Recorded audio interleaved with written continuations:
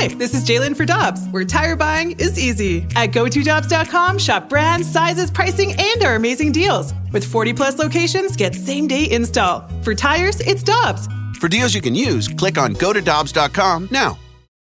When you need mealtime inspiration, it's worth shopping Kroger, where you'll find over 30,000 mouth-watering choices that excite your inner foodie. And no matter what tasty choice you make, you'll enjoy our everyday low prices, plus extra ways to save, like digital coupons worth over $600 each week. You can also save up to $1 off per gallon at the pump with fuel points. More savings and more inspiring flavors make shopping Kroger worth it every time. Kroger, fresh for everyone. Fuel restrictions apply.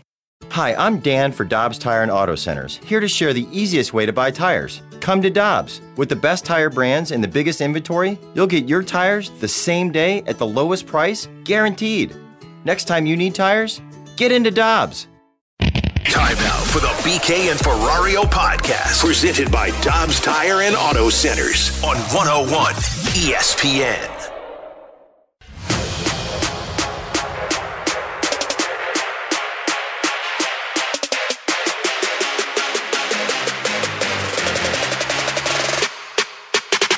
Trying to position expectations so high that you can't guarantee delivering. But I think really what his point is that he knows we have a talented team. He knows there are guys that understand what it takes to win at a high level, at a consistent level, and what it takes to get to October and what it's like to win in October.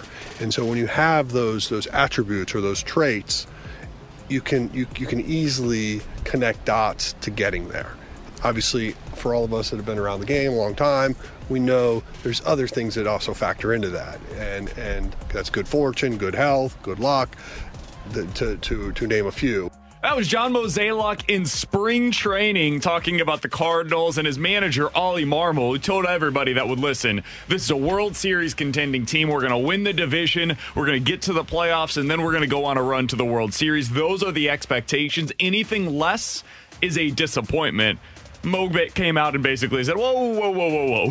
Winning the division would be a successful season. And Alex, that's what's on the line tonight. Alongside Alex Ferrario and Tanner Hendrickson, I'm Brandon Kiley. Tonight, technically, the Cardinals can win the division. All they have to do is get a win. They have a magic number of 3, but because they would win the tiebreaker in the season series against Milwaukee head-to-head tonight, if they were to win this game, they would win the division. They can pop the champagne, be ready to go. They're locked into the number 3 seed for the playoffs. Basically, the rest of the season, for all intents and purposes, doesn't matter. Now, we know that's not true because they got some real stuff to work on. We'll get to all of that. But I do think this is a big deal. And I don't want to undersell how big of a deal it is because it's something we all kind of expected them to do. Winning the division is a huge thing. For the Cardinals, for the Brewers, for whoever was going to do it. This is a really big deal. It's only the second time that the Cardinals would win the division since 2015, which seems kind of crazy when you think about it. This is something that was a Cardinals Invitational every year for about a decade. And then over the last 5 or 6 years, it's been more difficult. So I hope they get it done tonight. At a minimum, they got to get it done at some point over the next 2 days. But if they do, when they do, we should be celebrating because that's a really cool accomplishment for this team to be able to get through. Yeah, I think I read earlier today it would be their 12th NL Central title if they win tonight, and it would be the most in any division that was established since 1994. Wow. So it goes to show you how dominant the Cardinals truly have been since the early 90s, which, again, kind of tells you how lucky Cardinals fans are to have that competitive team for as much as they have been. And you're right. I still thought it was going to be more of a challenge this season than it seems like it is now, although they still do have some work to get done considering how much the offense has struggled. The pitching is in a little bit of a rut right now. But here's the thing for me.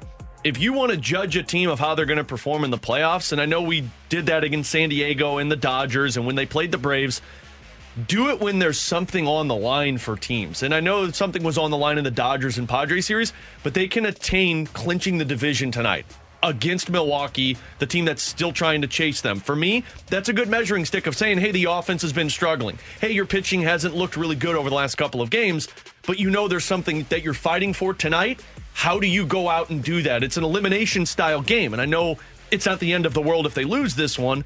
But I would have old famous Army quote: jam the knife into the brain and kill the opponent. Like, that's what this needs to be. And for me, offensively, that's what I'm going to be focusing in on for a team that's got this sitting in front of them. And the Cardinals killed them last time around. Absolutely. When Albert Pujols hit that home run, that was it.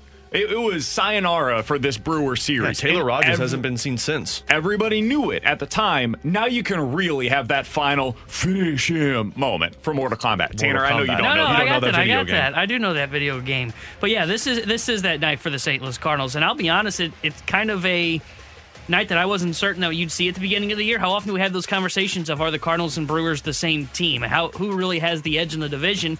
And I always kind of lean towards the Brewers. I thought the Brewers were the better team coming into the year, and then the Cardinals they were behind them for a while, but it never got out of reach like it did last year, where they went through the June spell and the division got away from them, and even though they had the big winning streak, they could never get back to them. But this year it was different. They were able to stay within in fighting range. They make the trades at the deadline and did more than what the Brewers did. In fact, the Brewers basically sold off at the deadline, and they're able to get to their goal, 90 wins, and go and attain another division title, which is very impressive for the St. Louis team. Do you guys think that this is enough for it to be a successful season? Like, what needs to be added on to this? They've got the 700 home runs from Albert Pujols. That's obviously a success. Waino and Yadi were able to achieve their big milestone, a record that we'll probably never see broken again. The rookies have come up in most of them, even though they have fallen off since, but most of them had successes to differing levels at some point this season. You were able to patch together the rotation at the deadline. All of this was enough, we would believe, at some point over the next couple of days, to be able to win this division in 2022.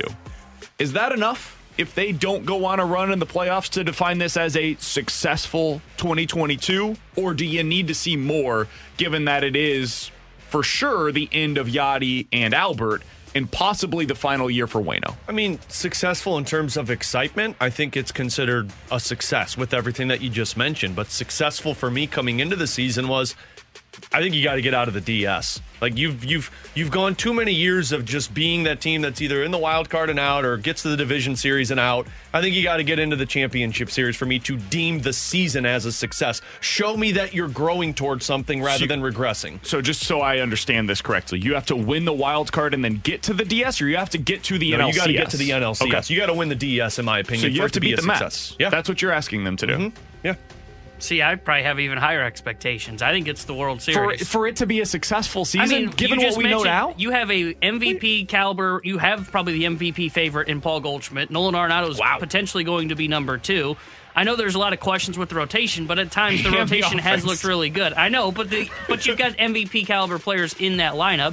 You've got Albert Pujols, Yadier Molina on their final run, potentially Adam Wainwright on the final run, and you've got one of the best closers in baseball. So, like, in my opinion, that sounds like what should be a equation that should equal to, hey, that could be a World Series caliber team. So I think a complete A+ success. Yeah, that's not what I'm asking, World Series. Like, but I still think success is a World Series appearance. Every season, an A+ success is a World Series. Yeah. Now, last year, like, making the playoffs was a success. Like, this year, I think it changed. With Albert Pujols retiring, Yadier Molina retiring, 2 MVP guys in your lineup, and you've got a rotation that, though it has struggled lately, is better on paper than what it was last year when you entered the playoffs. Look, if you get bounced in the wild card, this is not a success for me. That's where I'm at. I think you got to get to the DS. Like, if you lose to the Mets, there's no shame in that this year. If Jacob deGrom and Max Scherzer and Chris Bassett in back-to-back-to-back games with that lineup that they've put together now, if that's what beats you, there's no shame in that. Now, is it going to be disappointing? Of course. I'll be sad that they lost, and I will wish that they were able to advance to the NLCS. But I don't think that deems it a failure of a year. I think you can have a successful season if you win this division the way that they should over the next couple of days. You get out of the wild card round, and then you put up a decent fight in the DS. I think that would, for me, at this point, given what we know about this rotation and how I don't know what it's going to look like in the playoffs. Honestly, my genuine answer right now, if you told me, hey, pick the 3 guys that you expect to win or expect to start for the Cardinals in the wild card round, I might go over 3. Like, it might be a situation like my football picks each of the last 2 weeks where I just go over. That's totally in play. So I can't sit here and tell you, like, if they get out of the wild card round with those questions in the rotation and the guys that they are counting upon in the lineup also going cold all at the same time, it's hard for me to sit here and say, like, yeah, that's still a failure of a season if they were to lose against this Mets team. Failure might be too extreme of a word, but I don't think I don't know if it's failure. It's not a success. It's disappointing because, look, you got two potential MVP caliber players. I don't care if you're playing the Mets. I don't care if it's Scherzer and DeGrom. Like, when you've got two MVP players, how often does that happen for teams? Doesn't. I mean, it hasn't happened in, the last 20 years? And that's the Giants in, 02 with Canton Bonds last time that happened? And that's why it's disappointing if they don't get past the DS, because, when are you going to get that? When would you get this Goldschmidt and Arenado season again? You might not. The hope is next year, but the reality is Father Time continues to come at players. The overwhelming likelihood is this is the best year that you'll get out of those two combined. Like, when you look at the overall production offensively and what they've done for you defensively, you're right. This is likely going to be the best season that you're going to get out of those cornerstone pieces. And it's probably, and I get it, they've tailed off, but it's probably the best season you're going to get from however many rookies you've had called up at the same time. Like, when was the last time you saw, we talked about this, the Memphis Mafia came up in 2011. That's the last time you've seen a wave of young players that have come up. Yepes, Donovan, they'll make the postseason roster. Gorman probably won't, but he was one of those guys there for a while that was contributing as well, and that's why I throw that into there as well. Not very often do teams have rookies step up and show up for a team and play out the rest of the year and end up winning jobs and end up helping that team go on a run. So I think that adds to the equation as well, in my opinion. 65780 is the Air Comfort Service text line. We have had a few people mention, hey, what about in 2004 when the Cardinals had the MV3? Wasn't that similar to what we're watching right now? Similar, for sure, but Albert finished that year third in the MVP voting. You had Scott Rowland fourth and Jim Edmonds fifth. You did not have anybody finishing 1-2 in the MVP voting that year. That's what we're talking about, is the potential of Arenado and Goldie both finishing in the top two in the National League, which it's hard to know exactly how that's going to finish. It might be Freddie Freeman that finishes second in the MVP voting in the National League this year. But so still, maybe we don't get exactly that, but first and third is still an unbelievable finish. I think that we're defining it differently. I don't think it's a failure if you get to the DS and lose. Defining it as a success is kind of odd because I do understand where you guys are coming from. Like, you had top two MVP candidates, maybe two of the top three, however you want to define that. Edman had an unbelievable season, but also I'm looking at the team. Like, if the team had switched their August and September performances, I think I would be right in line with where you guys are at. But given what we've seen from them so far in September, it's almost like they never really got it going. I mean, we talked how long about this road trip that they were about to have, that they're finishing up right now, and how this was going to be the measuring stick for them. Well, they're 2-4, and they haven't looked particularly good in the vast majority of these games. So their measuring stick moment has not gone well. And if they lose, let's say one of these next two, let's say they win tonight, lose tomorrow, are we going to feel good about them coming off of a 3-5 road trip in LA and San Diego and Milwaukee? No, absolutely not. Sorry, I had to do weird math in my head there. 3-5, that's trying not right. to figure out the winning percentage in your head. No, I was just at 3-5. That's not right, but it was an 8-game. So good job by you, BK. Way to go. But I'm not going to let just 1 month curtail. Curtail. Do you want to pause for a second? Yeah, can I have a pause too? Pull it, Alex. Yeah, regain composure. I'm not going to let just the month of September curtail what my expectation was after what I saw in August. Like, at the end of August, I was like, this team is a legitimate contender, and that should be their measuring stick. And though they have struggled in the month of September, I'm not going to adjust the measuring stick for that. Don't you have to? No, I think with you new need information, shouldn't there come new expectations? No, I think what happened was you set your bar so high in August that I think you still need to maintain that expectation. I think the expectation should be they are a legitimate contender in the National League because of what we've talked about and because of what you saw in August. And that's the post-deadline team. And I get it that some things have changed here in September, guys going cold. Sorry, it's just guys have to step up. Something meaning all of the things. Well, all the guys. Went from looking like a borderline Cy Young candidate to, oh my God, is this guy even going to be in your wild card rotation? Your two guys who were playing at an all-world level in Goldie and Arenado have now sunk to below 600 in the OPS in the month of August. Yachty, by the way, who looked unplayable in August, has now become your second best producing player in the month of September. Everything has flipped on its head. I don't understand any of it. None of it makes sense to me. And that's why I personally have changed where my expectations lie. If they were still playing at the same level that they were in August, I would totally be with you guys. Hell, I might even be saying World Series or bust. Because then you've got 2 months now of, okay, since the trade deadline, they've been arguably the best team in the sport. I cannot make that argument right now. They're not as good as the Braves right now. I don't think they're as good as the Mets right now. And we just saw they're not as good as the Dodgers right now. You can make an argument on them versus the Phillies and the Padres right now. Like, those are the teams that they're more in the class with over the last, 4 weeks now? I just don't like changing the expectation because what you saw at the end of August basically said, okay, what's the ceiling look like for the team? And the ceiling was they are a team that can contend in the National League and get a shot into the World Series. And I don't like changing that expectation because it's basically the same roster and it's just guys haven't been performing well. Whatever reason they went into a lull. I still think the ceiling is at what it was in August. I don't think the ceiling has changed. I think the ceiling is still when everything is right, this team is a World Series contending team. How do they get back to that point, though? And they're running out of time to do so. Exactly. But I still think that the expectation should not drop because of the month that they've had in September. Look, man, you live your life with excuses, and we'll live our lives with expectations. Yeah. I live my life with explanations. Coming up in about 15 minutes or so, NFL quick hitters. But next... Let's not give him credit for that. I'll give him that one. That was really good. Would you sign up for this kind of production from Logan Brown in 2022? I think Tanner's answer is going to be yes.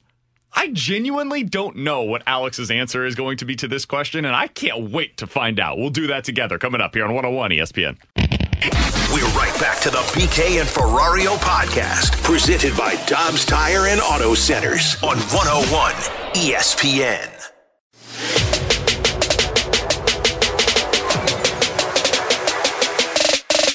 Get it into the middle, take a shot that's blocked. Hudobin in the open net, he can't get back, the Blues score! And Logan Brown finds the net again. From the bottom of the far circle, the rebound came right to him. He puts it in. It's 1-0 Blues. Alongside Alex Ferrario and Tanner Hendrickson, I'm Brandon Kiley. It's BK and Ferrario on 101 ESPN. Logan Brown, once again last night, making his presence felt. You heard that right here on 101 ESPN. You will hear tonight's game as well, beginning at 6:30, Blues versus Blackhawks. You got a good amount of your regulars in the lineup tonight. Ryan O'Reilly going, Braden Shin going. I found it interesting that Braden Shin's going to be center in this game. We can talk about that at a later time, Alex. But I do want to talk a little bit about Logan Brown because you're very excited about him. I get it.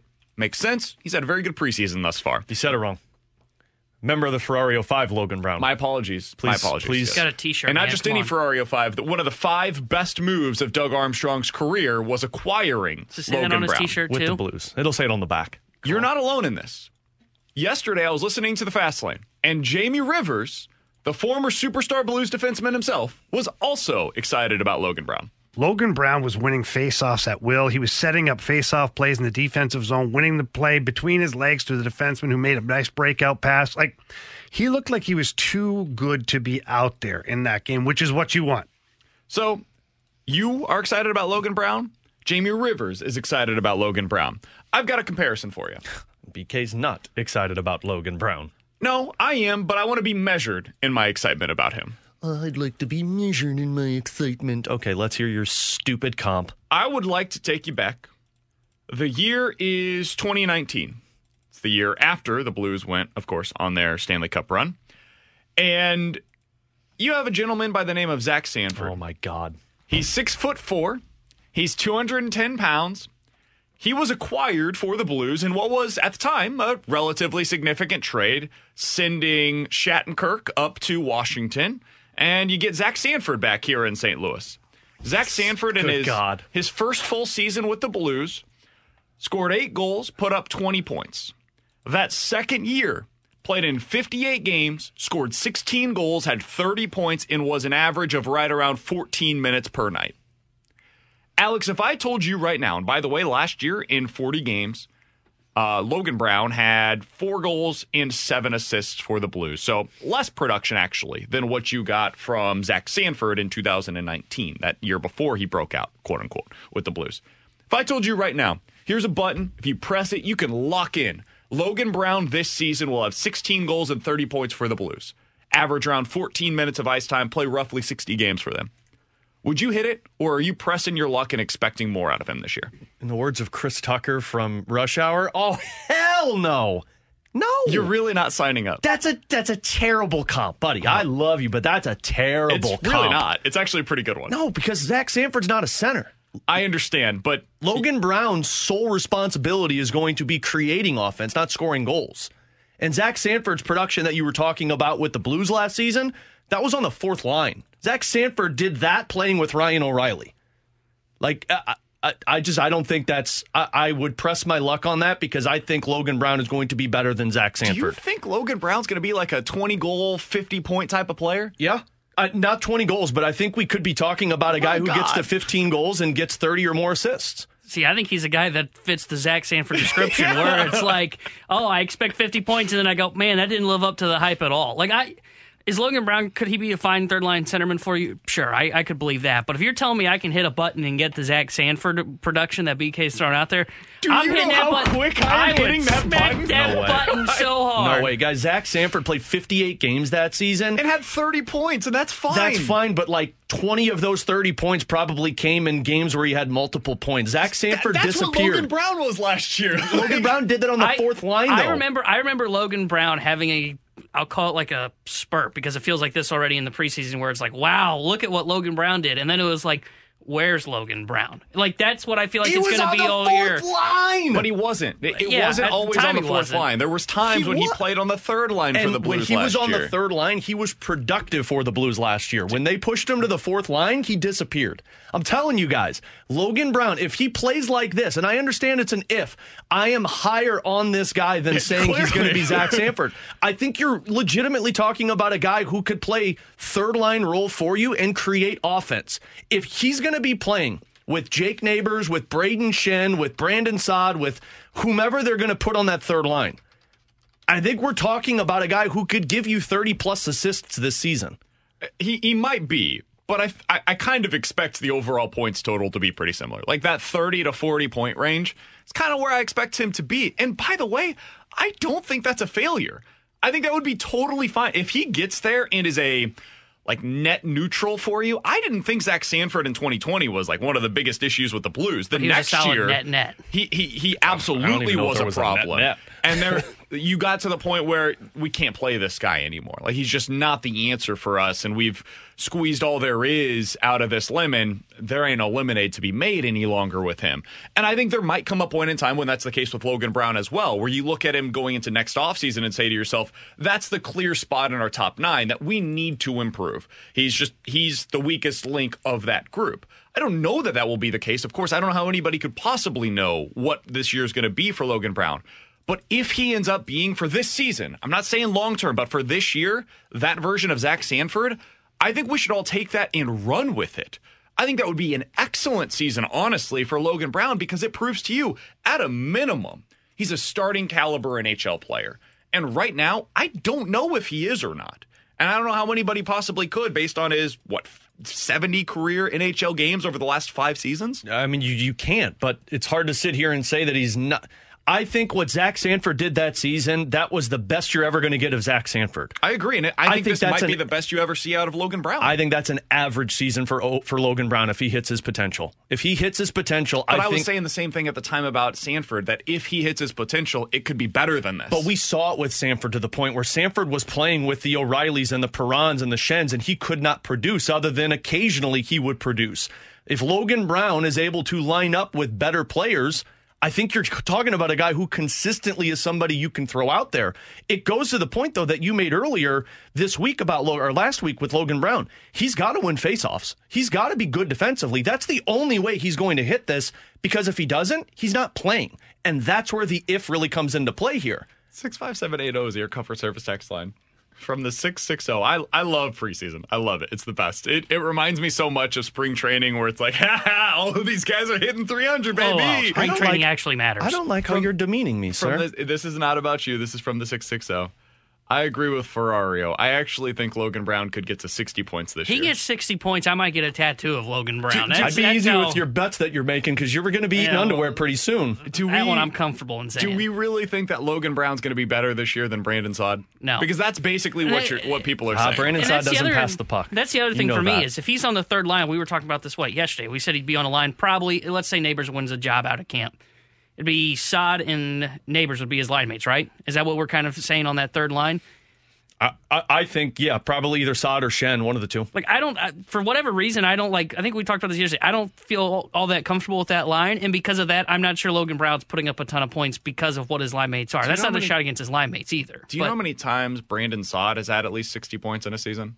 Once. Let me guess, it was in Colorado. Brandon Saad said 60 points? I was reading a text. Yeah. What would you guess? 60-plus points in a regular season. How many times do you think Brandon Saad has done that? I don't think he did it very much because he was always kind of like that secondary piece. I I'm would say going probably once in twice. Colorado. 0. He has never accomplished more than 53 points in a regular season. And that's... Oh, yeah. I don't think 60 points... I think 60 points is absurd if that's the case. I think... If I set the over-under at 40.5, would you take over or under? I would take the over. I would take the over. I'd go under. I would take the heavy under. I just don't. Right. I don't want to get out over our skis with Logan Brown because if we're expecting 50 points from this guy, then like the overwhelming likelihood is he's going to be disappointing, and that's kind of unfair to him, honestly. If we're expecting, like, I would never expect Juan Yepes to be prime Albert Pujols or Dylan Carlson to be Jim Edmonds. Like I don't want to put too lofty of expectations on these kids that are coming in, and we have no idea if they can do the job or not. Like Logan Brown, it is every bit as likely that after 20 games, he is not considered to be a top 9 forward for the Blues as it is that he's a 60-point player for the Blues this season. I think those are equally likely. I don't think that either is going to happen, but on the outskirts of the season, I guess you could see a scenario in which either could take place. I hope he's great. I hope he proves everything that I'm saying to be completely wrong, and he goes out there, scores 20 goals this year, gives you 40 assists. He's a 60-point player, and I look back and say, man, was I not just wrong, but loud wrong on Logan Brown. I can't get there yet based on a couple of preseason performances out of him. Yeah, and I fully understand that, and believe me, I've said it on the postgame. Like, I get it. It's 2 preseason games. But it's not so much that he's scoring goals in the preseason. It's the way that he looks and sounds, at least from the broadcast, because he, at least from what I saw last night, he looked like a more determined player. And the highlights we saw from game 1, he looked like a more determined player. And that's what I said in the offseason with Logan Brown. And again, maybe I'm very optimistic on this, but every time we've seen Craig Berube have the opportunity with players who have high potential get a full offseason under what they want him to do, what they want them to work on, and they put that effort into the training camps and the offseason, that player has a really good season. And the perfect example for me is what Ivan Barbashev did last year. I don't think he's going to be a 26-goal scorer like Ivan Barbashev was, but I do think that Logan Brown has looked determined so far, and if that continues, I think you're talking about somebody who can lengthen the lineup when it comes to centermen on this team. Do you have a comparison for Logan Brown? That's the hard part. I don't, because I've seen people, and I'm not making this comp, but when he was drafted, they compared him to Joe Thornton, which I think is absurd because that's Hall of Fame potential. I've seen people say that he can play like the Jamie Benz, but I don't think he's got the aggressiveness, but he does have a net front presence. Do you think he's going to be like a Patrick Berglund? Like those, I think that's a good you're talking about are like, well, no, that's Hall of Famers. That's what I said. Like, let's not be absurd. That's what people, when he was originally drafted, and rightfully so, he was drafted 11th overall. Yeah. I think Patrick Berglund's a really good one, but I'm thinking more like the less goal-scoring Patrick Berglund and more playmaking Patrick Berglund. And okay. I think that could be his, not peak, but I think that could kind of be around the average of what he could do for this team. Coming up in about 15 minutes or so, we're getting into some questions and answers. 65780 is the Air Comfort Service text line. Katie Wu will join the show, as she does each and every week at 12 o'clock. But coming up next, let's get into some NFL quick hitters. According to The Athletic, the Eagles are the only team in the NFL that would be favored currently in each of their remaining games. Is it fair to say at this point that the NFC runs through Philadelphia? We'll talk about it next here on 101 ESPN. We're right back to the BK and Ferrario podcast, presented by Dobbs Tire and Auto Centers on 101 ESPN.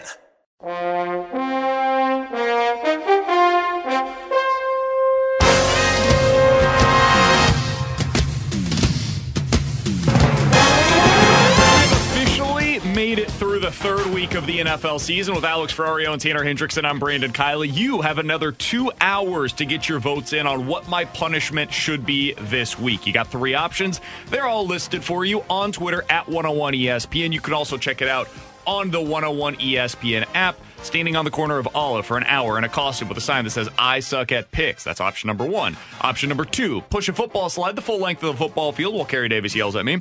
Or option 3, I'm handcuffed while we are doing the show all week. Those are your 3 options. You can go ahead and get your votes in right now. 101ESPN.com, the free 101 ESPN app, or on Twitter at 101ESPN. All right, let's dive into some NFL quick hitters. Guys, let's start with this one. According to The Athletic, the only team in the NFL that would be projected to be favored in Vegas in each of their remaining games on their schedule is the Philadelphia Eagles. Based on where we are at today, do you believe that the Eagles are the favorite in the NFC? Did you guys see Dallas last night in Cooper Rush? I got to say I was impressed. Their defense is legit. Their defense is really good. You were really hating on that defense. Especially Lawrence. They helped me beat Randy in fantasy, so I'm a Cowboys fan. I do think the NFC runs through the Eagles. They're just the clear-cut best team in pretty much every category. They've got the weapons offensively. They've got the offensive line. They've got a very good defense, and Jalen Hurts has lived up to his potential. I don't know if they're the clear-cut favorite in the NFC, but I would give them the advantage that if I have to pick the best team that is the likely Super Bowl contender, it's the Eagles. Yeah, I agree that the NFC is going to go through the Philadelphia, just because I think when you look at their schedule, yeah, they're projected to be favored in all these games. I mean, you look at their schedule, it is very easy pretty much the rest of the way. I think their toughest challenges left are going to be, I think they've got Green Bay at home in Week 12, and then the other one is this week against Jacksonville.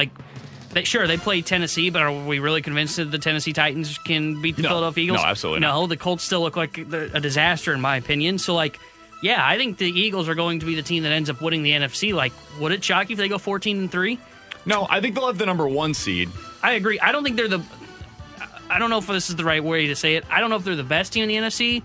I think they will have the conference go through them. I don't think they escape the NFC and get to the Super Bowl because I just don't trust Hurts enough to that point. So you're talking about the bye. They get the NFC runs through Philadelphia even if they don't end up getting to the Super Bowl. I think I agree with that assessment. I still think that the Bucs will prove to be the best team in the NFC, though. When they get their wide receivers back, last week was weird. You didn't have Mike Evans. You didn't have Chris Godwin. You don't have Julio Jones. Their entire allotment of wide receivers was basically standing on the sidelines last week. When Brady has those guys back, I'm still believing that they're going to figure it out. Their defense is incredible, man. We talked about the Cowboys' defense and how great they are. They're really good. The Bucs are on a different level. This weekend, for example, if they're able to they got Mike Evans back. If they get one of those other guys, I think they're going to beat Kansas City this weekend. Now, it's a weird situation because of the hurricane that's headed to Tampa Bay. They might have to play that game in Minnesota. That could change some things, make it a little weird, but it was supposed to be at home for them. I would have picked them against Kansas City on Sunday Night Football. I think they're the best team in the NFC. I think they will prove to be at least the best team in the NFC. I do agree with you, though, that Philadelphia is going to end up with the best record in the regular season. Next thing up, as we continue along with some NFL quick hitters after week number 3. If you had to place a bet today for MVP, who would it be? Because yesterday I was listening to Ryan Clark.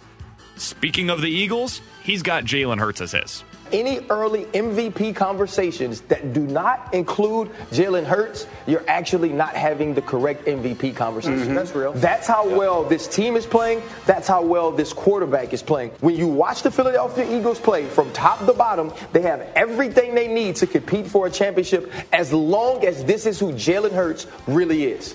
Over on the FanDuel Sportsbook right now, the favorite to win MVP is Josh Allen at 3-1, then Lamar Jackson at 5.5-1. The following 3 to finish out the top 5 are Lamar Jackson at 5.5-1, Jalen Hurts at 6-1, Patrick Mahomes at 7-1, and then you get into some more long shots, Justin Herbert at 16-1, and Tua at 17-1. Alex, what would be your MVP bet as of today? I know that we're only 18% of the way through the season, but Lamar Jackson. I think it has to be Lamar Jackson with what he did. He's had, 5 touchdowns last week and 4 touchdowns the week prior. Maybe I flipped those. I think Jalen Hurts is probably number 2 in this conversation, above Josh Allen for how well he's performed. But I would say it's Lamar Jackson if I were to have to pick the winner right now. I agree with that. I would probably say I would put my money on Lamar Jackson right now just because I think he's been by far the best player. I mean, he's like been the Ravens offense. Like, it's unbelievable. It's weird the that numbers. he's not getting more hype. And he doesn't have the weapons that Jalen Hurts has. I think it's just because Baltimore, I don't think they've really beaten anybody that's like big. Like, they lost to the Jets. Last week they beat, or was it this week they beat the Jets? They lost to. I think you would have heard more about them if they ended up winning that game against Miami. But that Miami one, I mean, it was a gunshot. It was just a matter of they gave the ball back to Miami with too much time on the clock. Yeah, but I think if they win that game, then he gets more hype because everybody else they've beat just haven't really been New England, and I think it's the Jets are the two teams they've beat. If you want a long shot one, I think the Tua odds at plus 1,700 are the ones I'd put down because if they win the AFC East, it's going to be because Tua's not. I don't think he'd be. You guys are going to laugh at my long shot. Oh boy, don't say who I'm thinking. Trevor Lawrence at 38-1 is worth some money. That's not what I thought. And we are all aboard this Jacksonville train. I do not think he's going to win it. But you're telling me that if he ended up throwing for like 4,500 yards this year, had 40 total touchdowns, and led Jacksonville to a 13-4 record or a 12-5 record, he wouldn't get some consideration? You better believe he would. 100%. The thing I really doubt in that whole statement there is the 12-13 wins for Jacksonville. Well, of course, you were doubting they could get to 7. I'm still doubting they get to 7. Yeah, that's 12 beers coming our way. I'm with you guys, though. I think as of today, anybody other than Lamar is just trying to get too cute. I think he's accounted for like 80% of their total offense so far this season. And in his MVP year, he was at 60%, and that was good enough for him. This Sunday, he became the first player in the league's modern era to record 100 rushing yards and at least 3 passing touchdowns in back-to-back games. He's a unicorn. We've never seen anything like what we're watching right now with Lamar Jackson. So, yeah, I think for me, he would be the one that I would be placing my bet on. If I had to go long shot, it would be Trevor Lawrence. And I think in a couple of years, Hurts could probably be doing what Lamar Jackson's doing. At least in terms of throwing the football, because I think he's got better weapons than Lamar Jackson. Lamar Jackson's making something out of nothing right now. Yeah, Lamar is just such a dynamic runner. I think they're different as runners, where Jalen Hurts is more in the vein of like a Cam Newton, that just a super physical player that runs more quarterback power type of stuff. Lamar is in the vein of the Michael Vick, where it's just, this is dynamic in a way that you shouldn't be able to be that good as a passer and also that dynamic as a runner. So that would kind of be the way that I would delineate between the two. Do the Cowboys have a quarterback controversy, guys? Oh, my gosh. I think the answer is no. Here's John Middlecoff, former NFL scout, who says the answer is apparently yes. I have no problem having Dak Prescott as my starting quarterback, but the moment they gave him $160 million, I'm like, I'm out. You're like, well, the stats and the numbers, I don't give a shit. Here's what I know. Good teams are not afraid to play that guy. You know who they're afraid to play? Herbert, Mahomes, Allen, Lamar.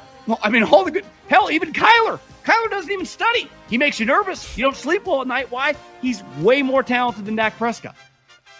I mean, I agree with him, but I don't think Cooper Rush is the better option over Dak Prescott. Like, look, Cooper Rush was good last night, but Cooper Rush also benefited from CeeDee Lamb making an incredible catch in the end zone last night and also having a really good run game from Tony Pollard and Ezekiel Elliott. Cooper Rush is a perfectly capable backup quarterback. He's going to be playing a goaltender this year? No, Thomas Grice was great last night. Did you see the 10 saves he made? Cooper Rush is a completely capable backup quarterback. But when Dak Prescott is healthy, there is no quarterback controversy. If you play Cooper Rush over Dak Prescott, you should lose your job immediately. I can't believe that gentleman really had the gall to say that Cooper Rush has a better opportunity with the Cowboys than Dak Prescott. It's nonsense. I don't even have to give you any numbers. Watch the games, dude. Watch the games. He disrespected Dak Prescott more than Ryan Clark disrespected Drew Lock. Yeah, no kidding. Why'd you do our guy like that? Middlecoff? I'm with you guys. There's no way that Cooper Rush is the starting quarterback in Dallas. Now, do I agree with him in terms of, do I fear Dak Prescott when it comes to a big game?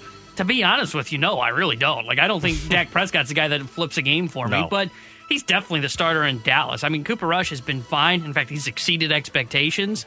He's been fine, and he's going to be a guy that next year's going to get paid to start somewhere, and that team's going to be incompetent, and they give him like a 3-year contract. T-Bone asked that, and then you're gonna look back and go, "Why the hell did they do that?" Is he a free agent after this year? I think so. Just like who was the quarterback the Bears brought in, who had been like a career back, Mike Glennon. They're like, starting quarterback, and it was like T-Bone texted us that last night. So out of the 2 quarterbacks we saw play, because Daniel Jones's rookie contract is over, who's more likely to sign one of those 2 guys?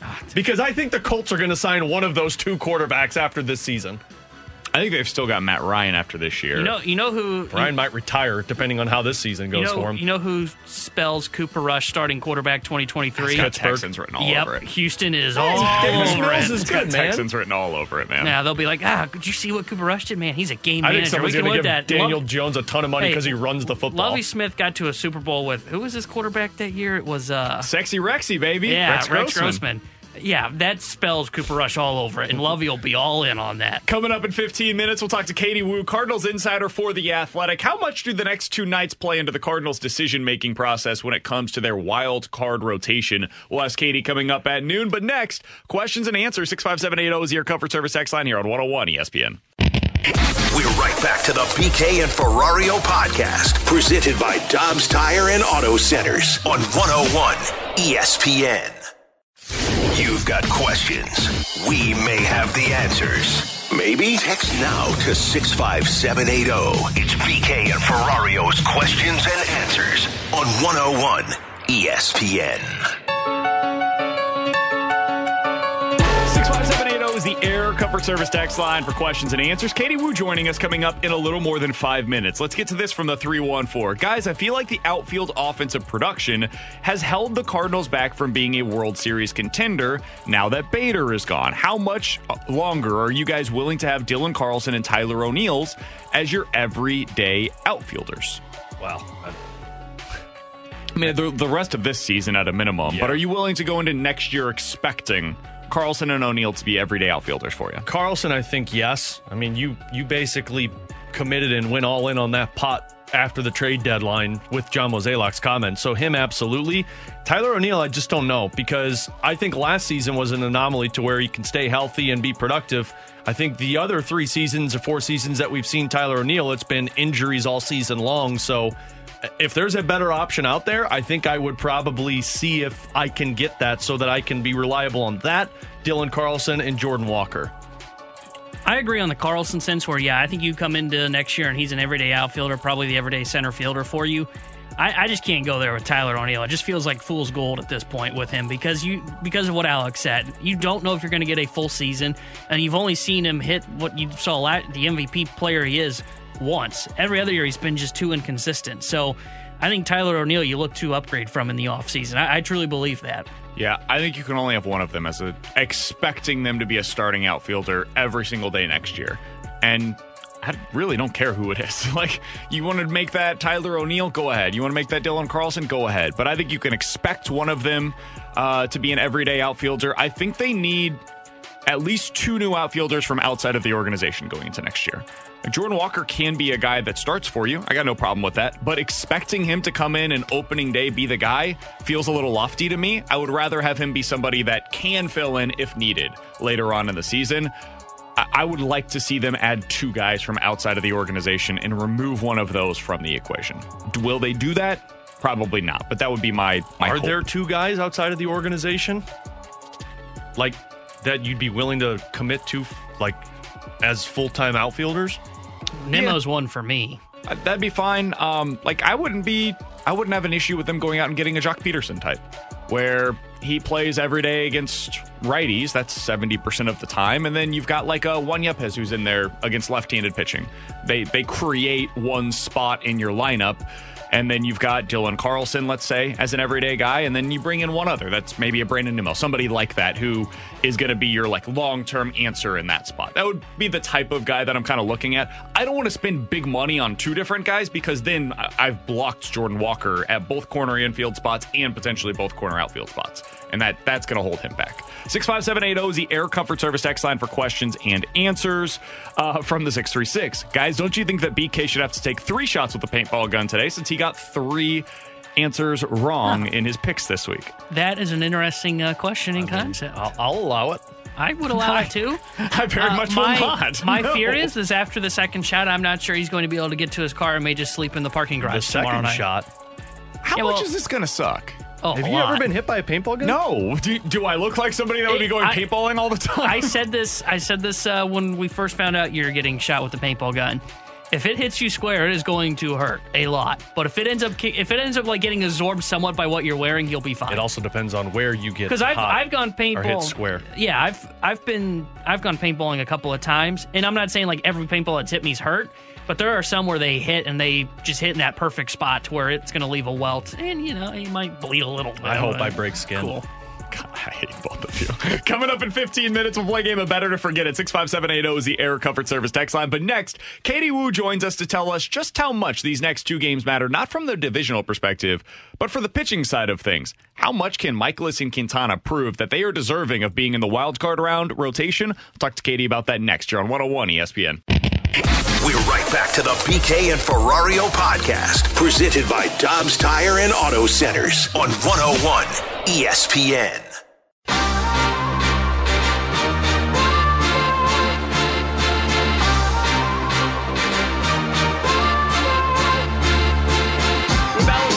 Tanner Hendrickson, I'm Brandon Kiley. In 15 minutes, we'll play a game of Better to Forget It. 65780 is the Air Comfort Service text line if you want to get your scenarios in. But right now, we're going out to the Brown and Crouppen Celebrity Line, where we are happy to be joined by Katie Woo. She is the Cardinals insider for The Athletic. She's got a great piece that's up right now on the Cardinals' questions on their starting pitching side of things going into the final 8 games of the season. Katie, we appreciate the time as always. I, like you, was in Los Angeles for Albert when he hit his 700th home run. Unfortunately, unlike you, I chose not to go to the game that night. How are you doing today? BK, it sounds like you might need to unpack some trauma there because that's I don't even want to make a joke about that. I just am sad. Yeah, he's got so much trauma he's got to unpack, Katie, and talk to him tomorrow because he's going to have more. Yeah, I got to get shot by a paintball gun today. Katie, have you ever been shot by a paintball gun? I have not, but somehow this day just keeps getting better and better. I've been on the center for like 30 seconds, and I'm just so happy about it. Katie, we'll send you the video a little bit later on this afternoon. I don't appreciate anything that's happening in my life over the last week Katie, or so. if you had Not to put a good week for BK. Katie, if you had to put $10 down, do you think BK cries today? Oh, come on. Ooh, I think it depends on where he gets hit because it hurts, it stings. But, when you get hit somewhere, sometimes it stings more than others. So I don't know if he cries. Maybe he tears up. I think it's such an easy win. I'm putting $100 down. I think it's one of those he gets in his car and he cries when everyone's gone. I have the toughness of Yadier Molina. It'll be great. Oh, yeah. Clip that one, you guys. That's clip very that much one. not true. Katie, let's start with the questions about the Cardinals rotation because I never in a million years thought that our question would be, hey, is Adam Wainwright going to start a wild card game for the Cardinals? But Katie, is Adam Wainwright going to be able to start a wild card game for the Cardinals? Yeah, this is such a good question, and it's so perplexing because there's so many layers. I'm sure you guys have talked about the dead arm sensation extensively, and I understand why fans have been so concerned over why the Cardinals haven't rested Adam, because when you hear dead arm, you automatically associate it with fatigue. But there's different terms of dead arm, and I think because of the terminology used, it's been detrimental to what's actually going on with Adam. He's simply just lost a feel for pretty much all of his pitches. It has nothing to do with fatigue or overuse. The best way, in this case of dead arm, for him to continue to, hopefully find himself is to keep pitching. It just, of course, becomes more and more concerning because of the time of year. If this is happening in June or July, I think collectively people could say there's time for him to figure out he's Adam Wainwright. He figures it out. And that would be fair. But in September, there's not really any time for him to figure it out. He's going to make his last regular season start, not because the Cardinals don't think he's fatigued or because it has nothing to do with fatigue or overuse. But he has to make that last start so the Cardinals know, okay, is there something there? Did he figure it out so that we can use him in a wild card series? Because if Adam's start, his last regular start of the season, goes the way his last 5-6 have went, I don't think you can make the case, as absurd as it may be, to start him in a best-of-3 series. Katie, with all of these starting pitchers, where's your confidence level at in terms of them starting a wild card game? Oh, I like this question. Right now, based off of performances alone, I think recent performances, I think I would go Miles Michaelis, Jose Quintana, and then it would depend on the opponent if Jordan Montgomery or Jack Flaherty gets game 3. So, and I think that's the way that Ollie Marmol is looking at it. When I last talked to Ollie, he was like, I really don't have any true guidelines or blueprints on how this potential playoff rotation is going to go because they don't know who they're playing yet. And different teams prototype against different pitchers, obviously. But if you're playing a team like the Padres that have a little bit more swing and miss, I think you go for Jack because he has more swing and miss than the rest of the rotation. If you are playing a team that generates a lot of weak ground ball contacts, you go for the sinker ball or the ground ball guy. That's Jordan Montgomery. I think it really just depends on the opponent. Katie Woo is our guest for another couple of minutes here on 101 ESPN. Katie, what do the next 2 days mean for Michaelis and Quintana as it pertains to the potential playoff rotation, specifically the wild card round? I think it's just a chance for them to wrap it up. Obviously, I think the Cardinals would like to just win the division today. But I think Miles and Quintana are both pitching to solidify their roles. Miles has been dominant all year long. He's been great. I know his second half, not as great as his first half, but I thought he pitched really well in San Diego. Hard luck lost, didn't allow an earned run, still took it. For me, to see the shape of Miles' curveball and how he's able to command it and place it, he can pitch it for a strike, he can pitch it for a ball, he can pitch it so it sets up the rest of his arsenal. That is his bread and butter to me. So today, obviously, you're looking for Miles to win the game and clinch the division, but you're also looking to see the command of his curveball because that's really what makes him dominant. If the clinching game gets to Quintana, I think you're just looking for more of the same. Quintana has been that slow, steady, possibly under the radar all second half in terms of what he's been able to accomplish. He keeps guys off the board. He doesn't walk a lot of guys. They hardly score off him. I know he's had a couple of shorter starts, but his overall bulk of work of not allowing more than 2 earned runs in each of his starts since being traded, I think is absurdly good. So I think for those two, you're looking to make sure everything looks right so that you feel comfortable penciling them in a best-of-3 series. Katie, if I think we talked about this probably about a month ago, the strength of the team, it seemed, going into the playoffs was the offense, and then it was the starting pitching staff. Is the strength of this team at this point going into the final week of the season and then, of course, into postseason play, the bullpen? Oh, I didn't think about it this way. Yes, I think so. I think it's definitely a strength because they have so many different weapons, and because, for the most part, the starting rotation has been able to notch at least a quality starter close to one each time, the guys are well-rested. I mean, it's been a minute since we've seen Ryan Helsley. It's been a minute since we've seen Giovanni Gallegos, who's quietly having a really impressive second half. He's turned it around against left-handers. The slider looks nasty. Those two in the back end of the bullpen are enough, and then you see potentially Dakota Hudson and Steven Matson, what they can do in relief. You have Andre Pallante, who's been dominant, and, of course, an assortment of guys you can throw in at any time. I do like the bullpen. I think that's going to become even more important, maybe not in a best-of-3 series, mainly because, the games, if you have, ideally, in their blueprint, you have Miles and Quintana going at least 6 innings. But when you're looking at the back end of the Cardinals bullpen, I do think that it is maybe undervalued just because we haven't seen them as much lately. Katie, one of the big questions that I've got about this team, and again, this is another one that I'm really shocked that I'm asking it given where we are in the season, but I think it's relevant for the playoffs. What's the level of concern with Paul Goldschmidt right now? Yeah, that's valid. Just a couple weeks ago, I feel like the baseball universe was collectively declaring him the National League MVP. The thing about Paul is he is so even-keeled, whether he's riding really high or riding relatively low.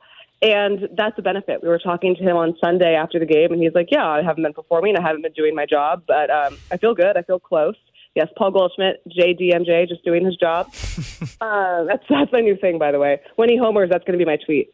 Just a little it's like a little foreshadowing of how my mind works for games. I think there's a little bit of concern just because he is so critical to that lineup. Nolan's been getting better. He's kind of looks like he's busting out of that slump. But when you have Goldschmidt and Nolan Arenado not clicking at the same time, it obviously really weakens your lineup. So concern, yes, for Goldschmidt. But because he's such a prolific hitter, because he's so consistent, and because he genuinely feels like he is close to getting out of it, I wouldn't be too concerned just yet. Give him 2 days in a pivotal series to maybe bust out of it and see what he can do at home heading into the potential wild card series. Final question that I've got for you. We'll get you out of here on this one. Katie, which rookie do you think is going to play the biggest role for the Cardinals in the playoffs if they're going to go on a run? Who is the most important rookie for the Cardinals in the playoffs? I'm thinking, and I think I'm going to go with Brendan Donovan because he can play anywhere. He gets on base well. He hits from the left side. He's fast. He's just been doing Brendan. If you just look at what Brendan Donovan has done all season, you'll see why he's so important to the Cardinals in the playoffs. I think his contributions to the team, I don't think they're close to where they are now without him. And I know that it's maybe a lot to ask for a young rookie to perform in such a big series so early in his career, but that's what Donovan has been doing all season long. So I think he's more than capable of rising to the occasion.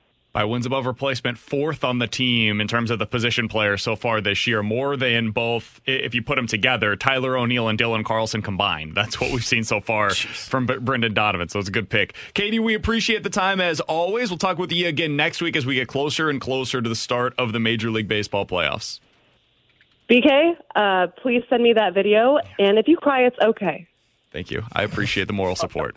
Thanks, guys. She's Katie Woo joining us, as always, here on 101 ESPN. Again, find her work over at The Athletic. It is well worth the price of admission. Also, follow her on Twitter, at Katie J. Woo. Coming up in about 15 minutes, we're going to continue talking about what she just referenced there with the Cardinals' playoff rotation decisions, and we will get into the question that I just asked on the Cardinals' rookies. Which one of them will make the biggest impact in the playoffs? That's coming up in the 1 o'clock hour. But next, better to forget it. 65780 is the Air Comfort Service text line. If you've got any scenarios, we will tell you if we're betting it or forgetting it next year on 101 ESPN. We're right back to the BK and Ferrario podcast, presented by Dobbs Tire and Auto Centers on 101 ESPN. Vegas sets them up, and we're here to make the call. It's BK and Ferrario's Bet It or Forget It on 101 ESPN.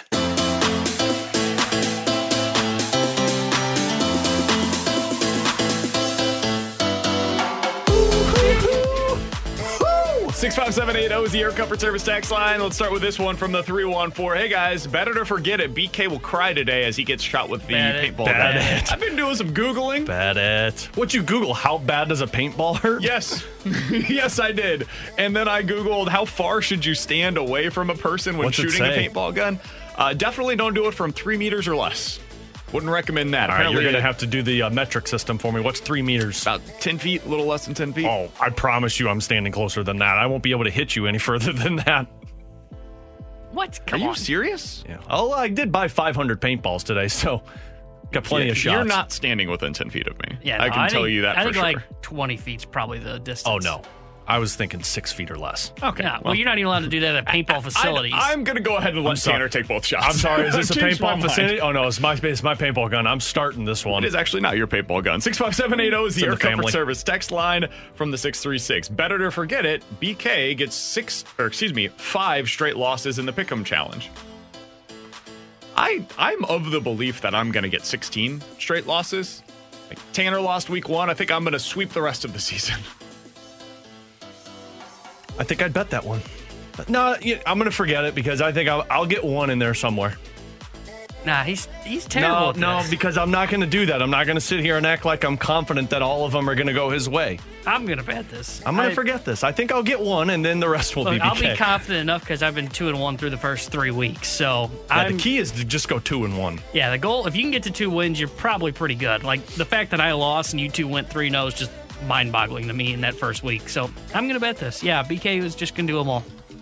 I'm going to be the 2008 Lions that went 0-16. It's going to be me. If you have some competitive games in there, though, it's not as bad as it seems.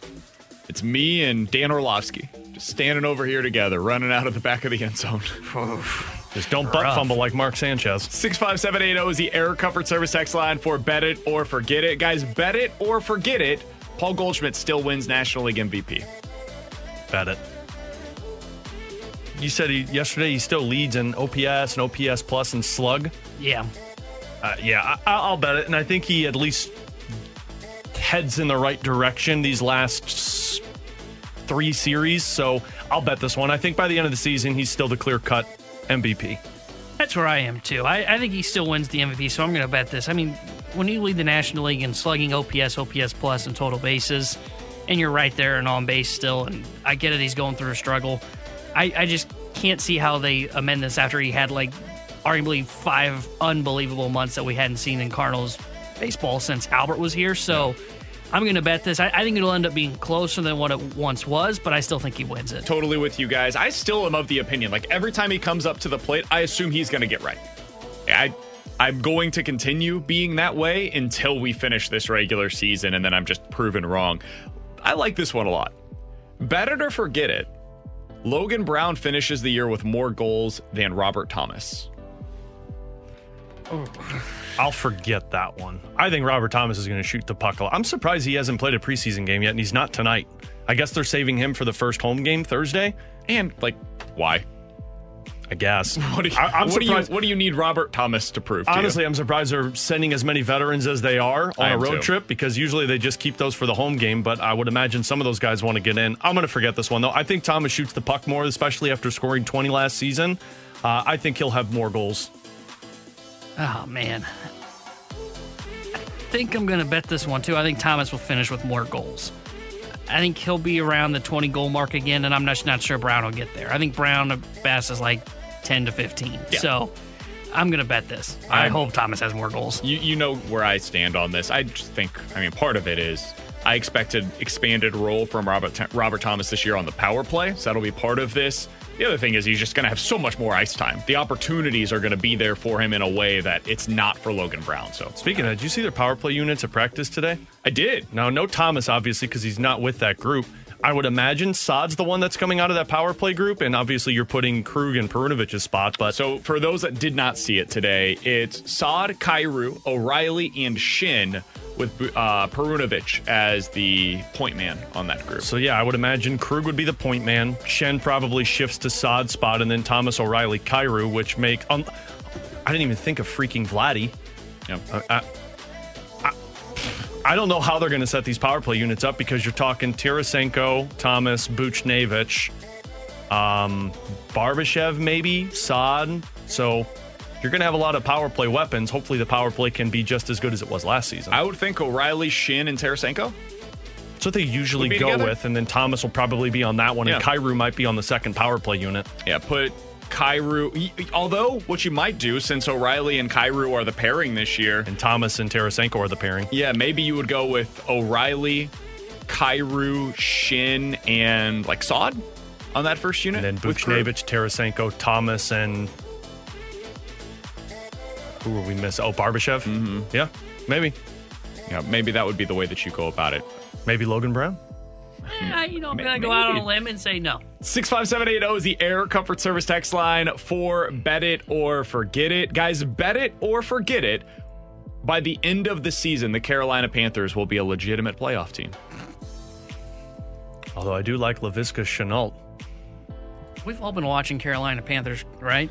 Baker looks good. The thing is, somebody's got to make it out of the NFC. It ain't them. I'd be more willing to say the Giants make it out of the NFC than the Panthers, and they're in different divisions. I'm forgetting that. That game was basically a draw. I've watched Baker Mayfield. He has the worst QBR in the NFL through the first 3 weeks. Really? He's been. I think that's right, if I remember correctly. He's been bad. He does not look like Baker from when he was right with Cleveland, which I thought he might bounce back. I still think the shoulder just isn't completely right, so I'm forgetting this. I think the Saints are better than the Panthers. I'm not sold on them either. Me neither, but... the Panthers just beat them straight up, though. Yeah, but didn't they have 3 guys that got injured midway through? Wasn't Winston out, Kamara out, and Thomas out? No. Winston was playing.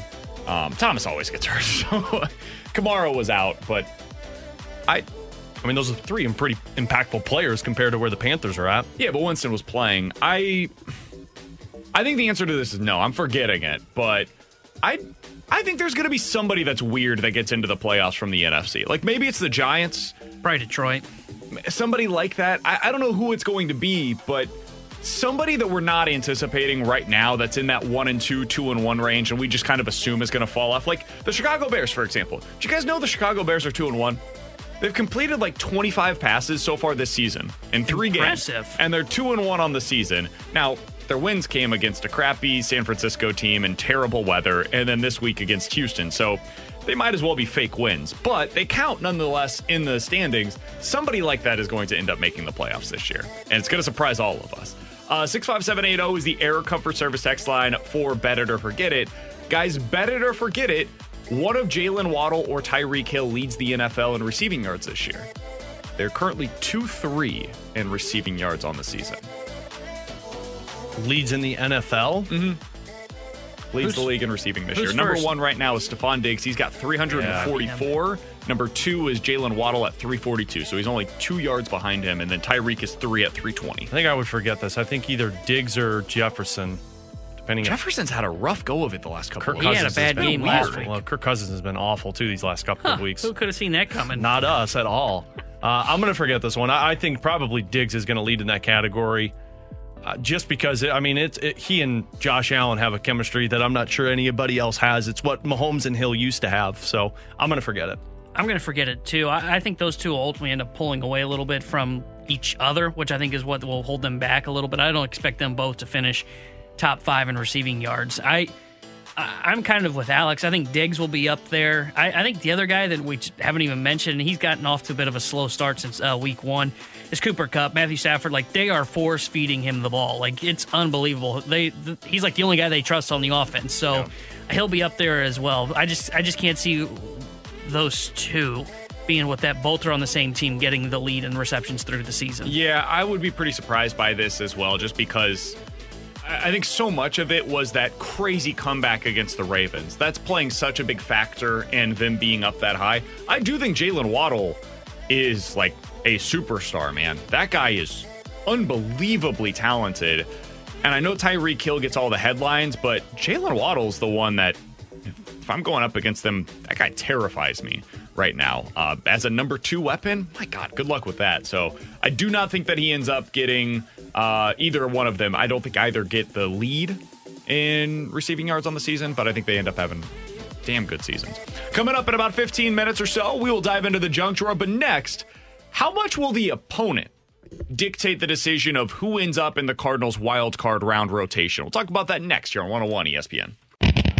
We're right back to the BK and Ferrario podcast, presented by Dobbs Tire and Auto Centers on 101 ESPN.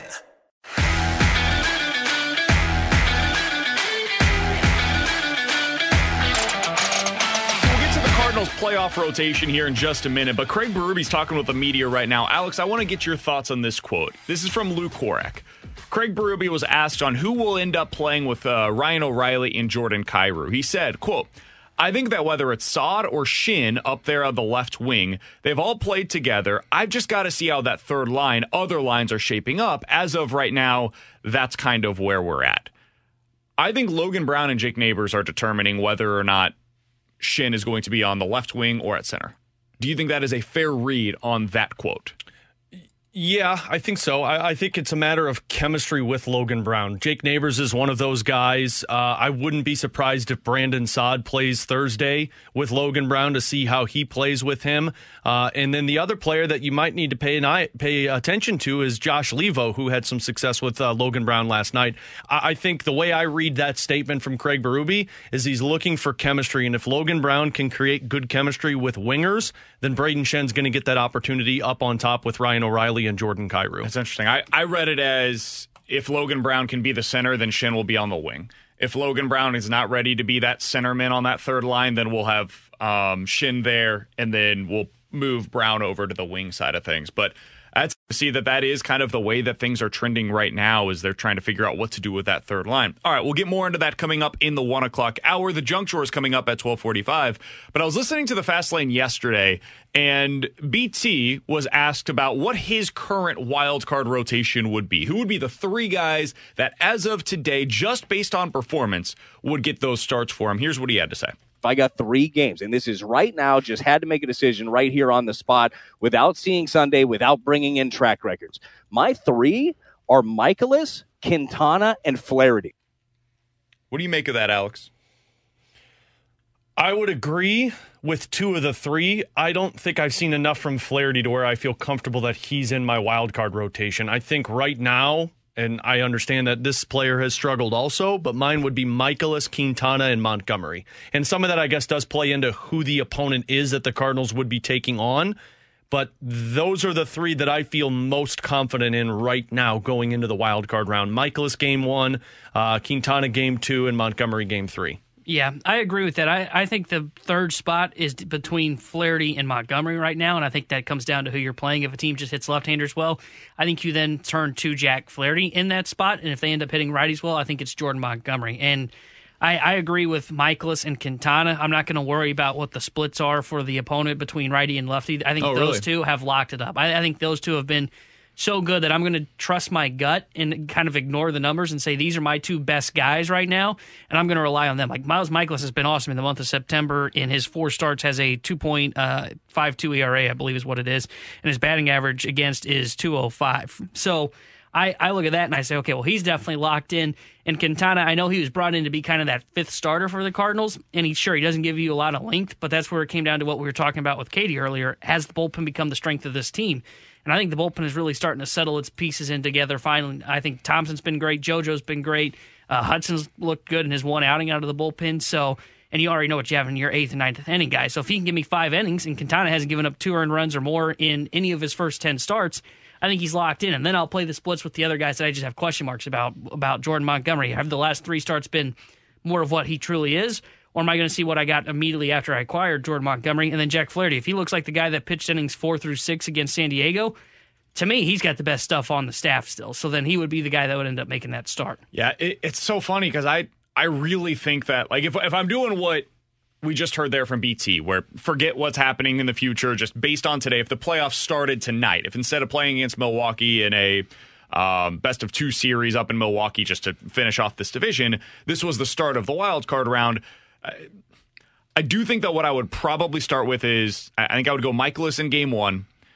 Against Milwaukee specifically, I'm probably going with Quintana and Montgomery, because I am playing more into the matchups. And Milwaukee is one of those teams that has significant splits. Against right-handed pitchers, they're pretty darn good. They've got a 750 OPS as a team on the season. Against lefties, though, it's about 100 points lower.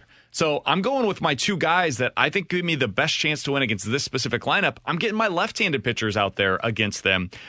Against Philly, for example, if they ended up being that team that you're playing, though, they've been crushing left-handed pitching all season. They have an OPS that's 100 points higher against lefties than Milwaukee does. So against that, I would probably go with Michaelis and Flaherty. And man, if Waino ended up looking good in his next start this weekend, I would probably go with Waino as my 3rd starter. But it's all completely reliant upon what we see out of Waino going into this weekend. Yeah, I think Waino's my last option right now. I think I would go Flaherty above Waino just from what we've heard from him and what we've seen. How much does it change, though, if Waino looks good again? I know it's Pittsburgh, so that has to be relied upon in all of this. You got to think about that. But how much does it change if Waino gives you, like, 6 innings, 1 earned run, 6 hits against?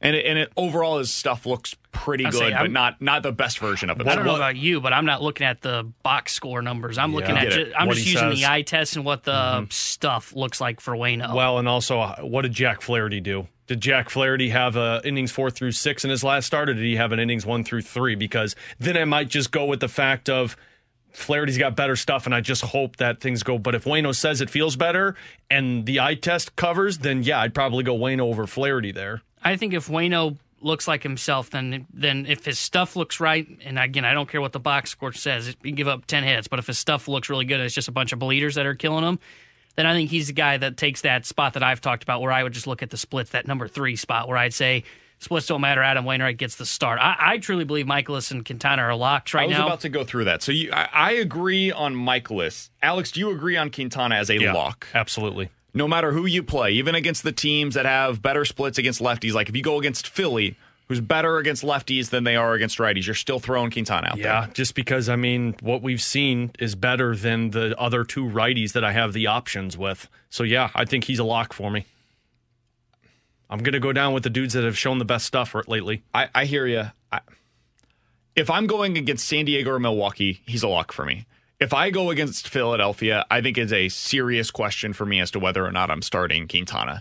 And it's not about him, and it's everything about the opponent. And maybe that's me overthinking things. That is totally fair. It's not like they're terrible against righties. They've just got a really good lineup, and so they hit everything pretty well, but they destroy lefties. It's not to the same degree as the Cardinals, but it's kind of in that similar vein. So against the Phillies, I think it would make it hard, but against the other 2 teams, I'm with you guys. Who's your 3rd one right now that you would say, like, what's your battle looking like? Let me ask it this way. Who gets the benefit of the doubt for you? All things else being equal, Who has earned the benefit of the doubt as that third starter for you right now? I'd say Waino, but the way he's talking, he doesn't get the benefit of the doubt anymore. Just the way that he is talking tells me that I don't know if he trusts his stuff right now. I think between Montgomery and Flaherty, I think I would lean towards Jack Flaherty because of the stuff and because of the attitude that we saw in that game against San Diego. And I know that's not much, but maybe if he's got a blank you mentality in a wild card round, you might get the best out of him for a few innings, and then you can go to the bullpen. I don't know if I have confidence in any of them right now, but I think out of those three, it would probably lean more towards Jack Flaherty. Oh, man, this is where it gets really hard. Because at least with Michaelis and Quintana, there's production you can play. You can look at. And you can say, okay, look at the back of the baseball card. The month of September, they've both been very good for you. With Flaherty, with Waino, with Montgomery, it's the opposite. It's all about projecting what it could look like once they get into when the brights are the lightest. And for those three guys, who do you think is going to step up in that moment? Who is going to have their best stuff when it matters the most? If I'm going based on that, then I think it's got to be Adam Wainwright. Like, I think he's a guy that's proven it time in, time out. Now, if his stuff still doesn't look good in this next start against Pittsburgh, then yes, I think it is a different conversation. But if he has like any sign of it looking back to what you expect from Adam Wainwright, I think he's the guy. I think he's the guy that gets the biggest like tiebreaker advantage is Adam Wainwright because of his long, lengthy career. And I think I truly believe the Cardinals would lean towards that. I get it. Jack's a guy that, like, I truly believe if he's right, his stuff is the best on the team, but you just haven't seen it yet this year, and it's an injury-plagued year. And then I just think Montgomery right now, as much as I think he would have kind of that bulldog mentality when you get to the playoffs because the Yankees basically said, yeah, you're not good enough for us in New York. We're going to send you to St. Louis. I think he'll carry that on a bit of a weight of his shoulders, but the fact that he's been hit around the last couple of starts makes me kind of hold back on that consideration for it. So right now, those are the three that are battling. I think Wainwright can solidify no matter what the splits are. He could start game 3, but if he struggles, then it comes down to the splits for me between Montgomery and Flaherty. I think game 3 to me is I'm going to be using my bullpen in that game. I was about to ask that. So somebody on the text line mentioned this. 65780 is the Air Comfort Service text line from the 636. And by the way, somebody said, did BK just say when the brights are the lightest? Yes, it's my thing now. I said that wrong once, and now that's going to be our new tagline. T-shirts, man.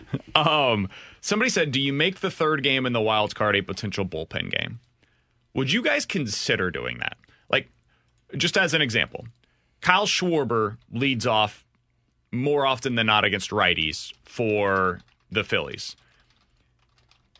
Would you consider going with, like, hey, we're going to throw a lefty Thompson as our starter in this game, quote unquote? Maybe even Montgomery, whoever you want it to be. I would start with one of my three guys, but I would have my bullpen on red alert as soon as back-to-back hits are given up or a walk comes in. I'm getting them out of there because their top three guys in their order are Schwarber, Hoskins, and Harper.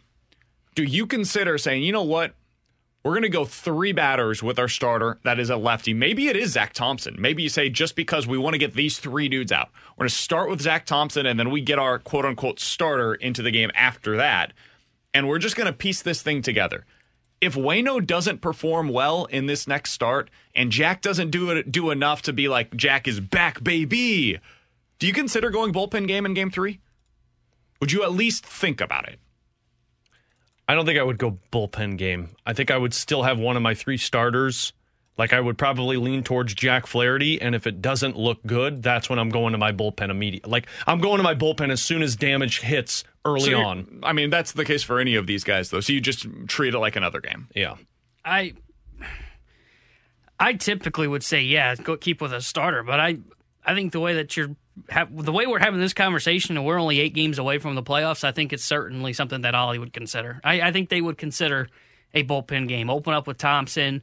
If you like what you've seen from Hudson, maybe try and get Hudson to go 2 innings. Maybe you end up having Jack come out of the bullpen and he faces like 4 through 9 or something like that, and then you turn it away. So would I rule it out? No. And in fact, honestly, I might kind of lean towards that as we speak right now, just because I don't know what I expect from those other 3 guys currently in this rotation. Coming up in 15 minutes, are the Blues going to miss David Perron more on power play or at 5-on-5? We'll talk about that coming up at 1 o'clock. But next, the Junk Drawer here on 101 ESPN.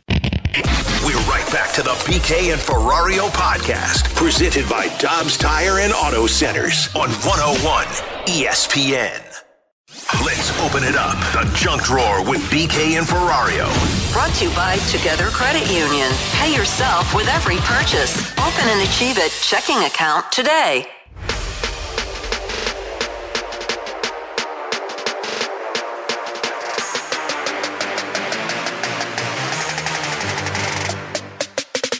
Alongside Alex Ferrario and Tanner Hendrickson, I'm Brandon Kiley. It's BK and Ferrario here on 101 ESPN. Danny Mac going to join the show coming up at 1:30 next. Are the Blues going to miss David Perron more on the power play or at 5-on-5? But let's dive into the junk drawer right now. If you were going to rob somewhere, Alex, what would you wear? I'm sure you haven't thought about this at all, but I have totally never planned out a bank robbery in my mind ever. What would you wear? What would be your go-to?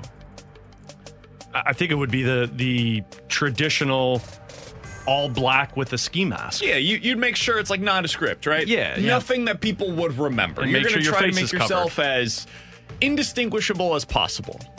Well, or you go the other way and you make yourself like obnoxiously distinguishable, but then change your appearance. That might be the way to do it too. Police in Tulsa say that a pair of SpongeBob-themed shorts and socks helped them catch a serial burglar.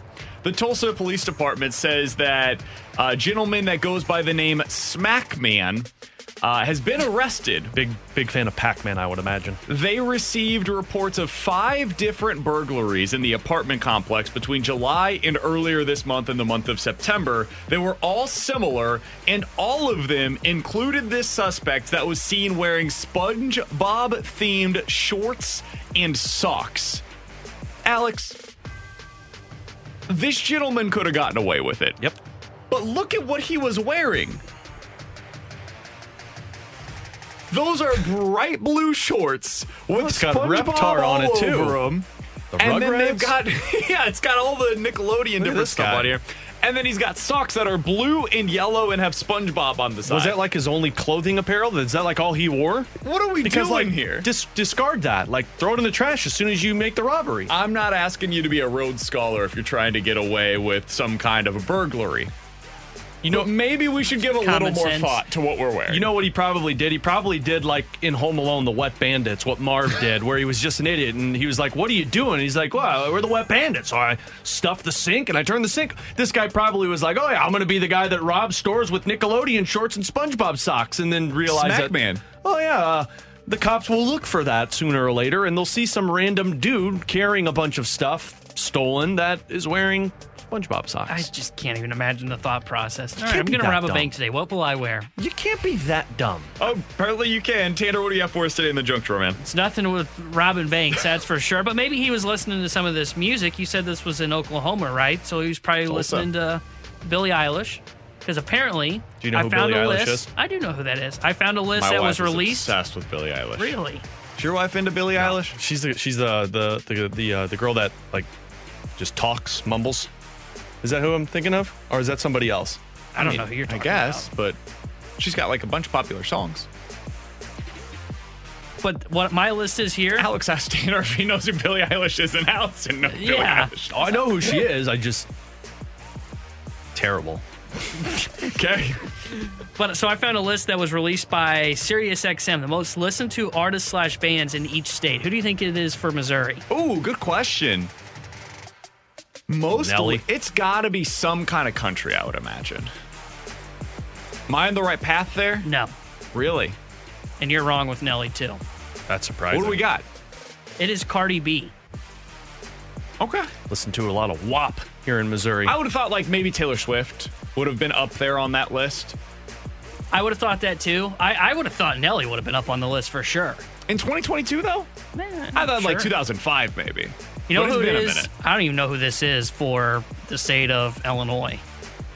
Jason Mraz? Mraz? Mraz. Oh, I love Jason Mraz. That also seems pretty random. He does a ton of concerts in Illinois, so Justin Bieber's big in, what's the state right below Missouri?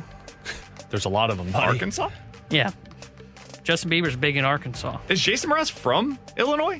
From Virginia. Yeah, I was going to say, I don't I think don't so. think so.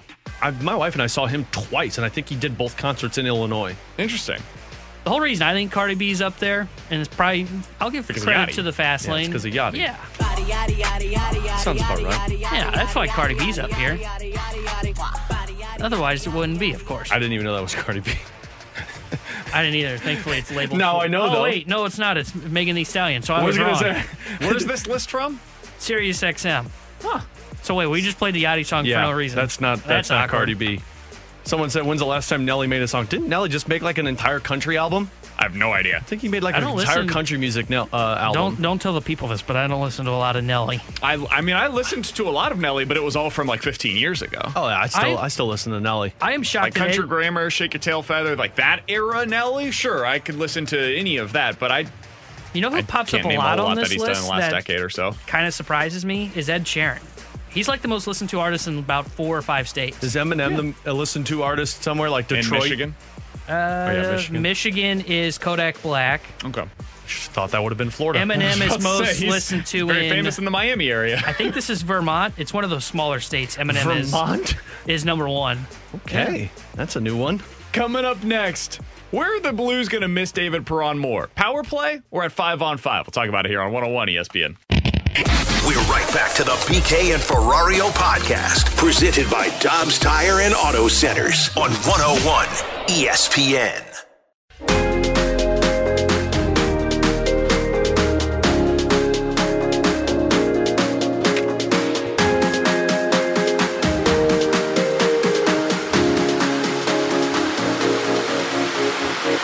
Yeah, I think Jordan Kyrou is the guy that's, for me right now, will step in that role. And, I got him and O'Reilly together out there. So, I'd like to see them, see if they form some chemistry together and where they're at here. It'll take a little bit of time to see. But, I think we've got to, mix and match some players here and there and see what we got. But he's definitely the guy for me right now that is going to get a look at that spot. And probably on the power play, too. That was Craig Berube on with the Fast Lane yesterday talking about who's going to fill in for David Perron and the lack of production that they have from that spot this year. With Alex Ferrario and Tanner Hendrickson, I'm Brandon Kiley. David Perron had a great season last year. Finished the year with 27 goals, 57 points on the year. And it was interesting to see the way that he actually came up with those goals. 11 of them came on, 16 of them came on 5-on-5. 11 of them were on the power play last season. So, Alex, when I asked the simple question, and he mentioned there who was going to fill in for him both on the power play unit and also at 5-on-5, what do you think the Blues are going to miss more? David Perron at 5-on-5 or David Perron on the power play? I think it's the power play, and I would say 100% on the power play. And I understand the 5-on-5 because he was a very effective player, but I don't know if you have somebody who can one-time the puck like David Perron can on the power play on that far wall. And I think that's impactful for teams that are successful on the power plays to have that one-time threat. And maybe Kyrou can step into that. I just haven't seen him do a whole lot of one-timers. I know Vladdy's not the greatest at that. Maybe Thomas can be. But David Perron was that guy that goaltenders always had to focus on that side because, you're trying to get those cross-ice passes. The goaltender would expect Perron to be shooting it when the puck came to him. Defensemen would kind of cheat that way, which gave you opportunities on the other side to maybe get one-timers or maybe just put the puck in front of the net. I think you're going to miss him on the power play until somebody steps up to be a reliable one-timer on that far side. I'm with Alex on this one. I think it's more on the power play that they're going to miss him because of what you're saying in that one-timer that you had on him on that left side there on the ice. Because I'm with you. I don't think Kyrou really has that shot in him. I don't think Thomas has that shot in him. And Vladdy, as much as he's got a great shot, it's more of like a wrister that's a great sniper. It's not really a big slap shot that can come in. It doesn't necessarily have to be a good slap shot. It just has to be a great one-timer that Perron had. So I think it's more likely that they're going to miss him because of his power play production. I think 5-on-5, you can get a handful of guys that can either step up their production or Neighbors comes in and you can kind of fill that void. I don't think they truly have a guy that fills that slot that Perron was in on the power play this year. I also think their power play is just one man short right now, or at least it feels that way to me. Like, you look at it in Shin, O'Reilly, Tarasenko, I guess it's going to be Kyrou in that spot, maybe Thomas, one of those two, and then Krug. That's your first power play unit. That's perfectly fine. Is it going to be what it was a year ago? No, probably not. But last year you were, among the best in the NHL when it came to what you were able to do on the power play unit, and that was a big part of the success. The second unit, though, feels one man short. Thomas and Buchnevich is fine. Leddy or Falk probably as your point man for that group. But then I think going into the season, it's probably going to be Barbie as the last guy on that unit. And that's where I think you notice it. I think you notice it when that second unit is out there. And instead of having that final piece that is almost like overqualified to be on a second power play unit, now it almost feels like you've got a guy out there that maybe shouldn't be out there with your second power play unit. Like, it sure seems like Barbie's going to be a fourth line player. How many teams have fourth-line players on their power play unit going into the season? Yeah, I mean, not a lot. Maybe it's Logan Brown that gets that chance? I think there's 4 guys. Maybe that Neighbors? Could be, yeah, Neighbors is the one, Brown's one, Barbashev's one, and obviously, with the news today of him having a lower body injury, and I don't even know if he was going to make the roster, but I would imagine if he did make the roster, the Blues would try and see if Martin Furk could be a power play guy, because if he even makes the team, that's the thing. If he makes the team, but if he did, that would be the spot for him, because the guy set the record for hardest shot in the American Hockey League last season. I think it was at like 108, 109 miles an hour. And so in training camp and a couple of the practices that they've done, like he's rifling those one-timers. Lou Korak put a tweet out yesterday about it. But I don't even know if he's going to make the team. So I think right now you'd have 3 guys competing for that one spot on the power play, and Brown, Neighbors, and Barbashev. The slight edge to Barbashev, I would imagine, because he got those. I mean, he stole the job from Saad a little bit last season on that second power play unit for the Blues. But yeah, I mean, there's a hole there that somebody's going to have to really prove a lot of people wrong with that opportunity. But the good news is you'll be playing with a lot of good players. It's just a matter of making sure you make the right plays. Yeah. So I found this stat. I think this came from The Athletic, if I'm not mistaken. Since 2018. David Perron has earned a point on 77% of all of St. Louis's power play goals. That is the 8th highest rate in the NHL over the last 4 seasons. I think we're all on the same page here. And maybe it's just an obvious answer, but I think that the Blues are going to miss him so much more on the power play than at 5-on-5. And that's not to suggest that it's not a loss at 5-on-5. Part of what made the line with him and O'Reilly so reliable and so consistent is that both of those guys were just a nuisance with the puck. You'd have David Perron, who played the puck control game, and then you'd have Ryan O'Reilly, who's one of the better forecheckers at center in the league. And so between the two of them, it was a nightmare. If it is going to be Jordan Kyrou that takes that spot at 5-on-5, maybe it could even be a better line. It's possible. But it's going to look a whole heck of a lot different in the way that they go about things with Ryan O'Reilly. Yeah, the only way that I think you're going to be able to replace David Perron is if somebody can create a one-timer opportunity. I really think if they don't on the power play, if they don't have that, I think they're going to be in trouble. Puck possession is another massive thing, but that's more even strength than power play. BK of guys who could go into the corners and come away with the puck, because there were times last season where other than Perron and O'Reilly, guys were getting beat to the puck way too much. That's something I would imagine they told Jordan Kyrou to go in the offseason. Like, you got to be better with puck battles. You cannot get shoved off the puck too easily. And that's going to be another massive key to try and fill those shoes with the Ryan O'Reilly line, which is part of the reason why I wonder if they're going to hope Braden Shen can play that left wing spot with those two, because Braden Shen can win those puck battles, but you have to win puck battles on that line, because otherwise you're going to be playing defense in your own zone, and those guys are going to be spent by the time they even touch the ice. Somebody asked an interesting question on the text line from the 636. Alex, do any NHL teams run 2 defensemen on power plays? Think about Perunovic. Maybe he could be somebody that ends up helping in that capacity. Yeah. We've seen the Blues do this at times in the past. It's been inconsistent. They don't do it often, because if you can get a guy that has a better shot out there, and I mean, they were overqualified with all of their power play units last year. There was no need to throw 2 defensemen out there most of the season. I could see how it would make sense to go with like Saad, Thomas, Buchnevich, and then maybe it's a Leddy and a Perunovic on the blue line to be able to bring out like your best passing and your best distributors on that unit. Maybe that's the way you go about it, because with Thomas and Buchnevich creating, and also Perunovic, and whether it be Leddy or Falk, one of those 2 guys, maybe that could make some sense. I don't know that they'll start with that, but if it struggles early on, I could see them going to something like that. Well, Nico Mikkola skated on the right side last night, which tells me that I think they're really hoping that Scott Perunovic makes this team. And if that's the case, Scott Perunovic is probably going to be your point man on that one. Who Perunovic is paired with today? Yeah. Justin Falk. Mm-hmm. They've got Perunovic with Falk on that first pairing defensively, and they've got Nick Leddy with Kessel? Yeah. Yeah, Matthew Kessel, he scored the goal in Saturday's game against Arizona, minor league guy, but Yeah, I mean, is that surprising to you?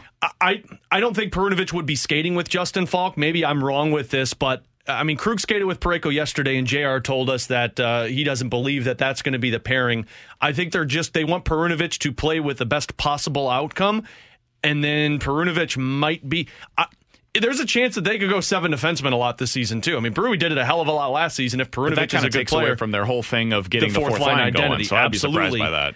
I'm surprised by it. I don't think it sticks though, because I mean you're not playing Leddy or Krug on your third pairing, because otherwise, I mean, those guys are top 4 guys for you, unless they do. Here's a question for you guys: would you be totally shocked if Nick Leddy's their third pairing defenseman this year? On the left side? I would be, because I think they want Leddy to play with Colton Parayko. I think that's the sole reason they re-signed him, is because they need somebody who's reliable to play with Colton Parayko. Is that more because you don't believe in Perunovic, or because you really think that they want Leddy to be a top 4 guy? Because mine is the opposite. Mine is I'm not sure I believe in Perunovic enough to make that statement. But I mean, you can't believe in Perunovic enough because he's been injured too much. If Perunovic, though, plays well, could totally see him playing in the top 4 over Nick Leddy. If he steals that job midway through the season, I could see them doing that, because Doug Armstrong said that like Perunovic and Colton Parayko would be an ideal pairing together for their future. Does an awful lot for their offseason if they can have Perunovic hit his peak and then say, okay, 100%. Let's see if we can move one of these guys. I think to start the season, Perunovic is probably going to be your third pairing guy, but I think if he plays well on the power play and looks good defensively, yeah, I could see him getting the opportunity over Krug or Leddy in the top 4. I could see the opportunity. I still think I'm going to lean towards it's going to be Leddy that's going to ultimately end up being with Parayko. I mean, if you truly thought, and I get it, it's too big a risk because of the injury history, but if you truly thought Perunovic could end up stealing a spot from Nick Leddy to be on that top pairing, was it really worth bringing Nick Leddy back for 4 years at the AAV that he had? My opinion, no. All of our conversations that we're having right now would not be had, because then you would have had David Perron back. I was just surprised that they put Mikkel on the right side, because that's telling me that they're basically saying we need Perunovic in the lineup, and Mikkel and Bortuzzo might be fighting for the 7th defenseman spot. That's kind of where I see it as well. Coming up in 15 minutes, we're talking to Danny Mack, Cardinals broadcaster for Bally Sports Midwest. Curious to get his perspective on this series for the Cardinals up in Milwaukee. What does he want to find from the 2 starters that are going to be going over the next couple of days? We'll get into that with Dan in 15 minutes. But next, which rookie is going to play the biggest role for the Cardinals in the playoffs? I think we all probably have the same number 1. Who would you put at second on that list? We'll talk about it next here on 101 ESPN. We're right back to the BK and Ferrario podcast, presented by Dobbs Tire and Auto Centers on 101 ESPN.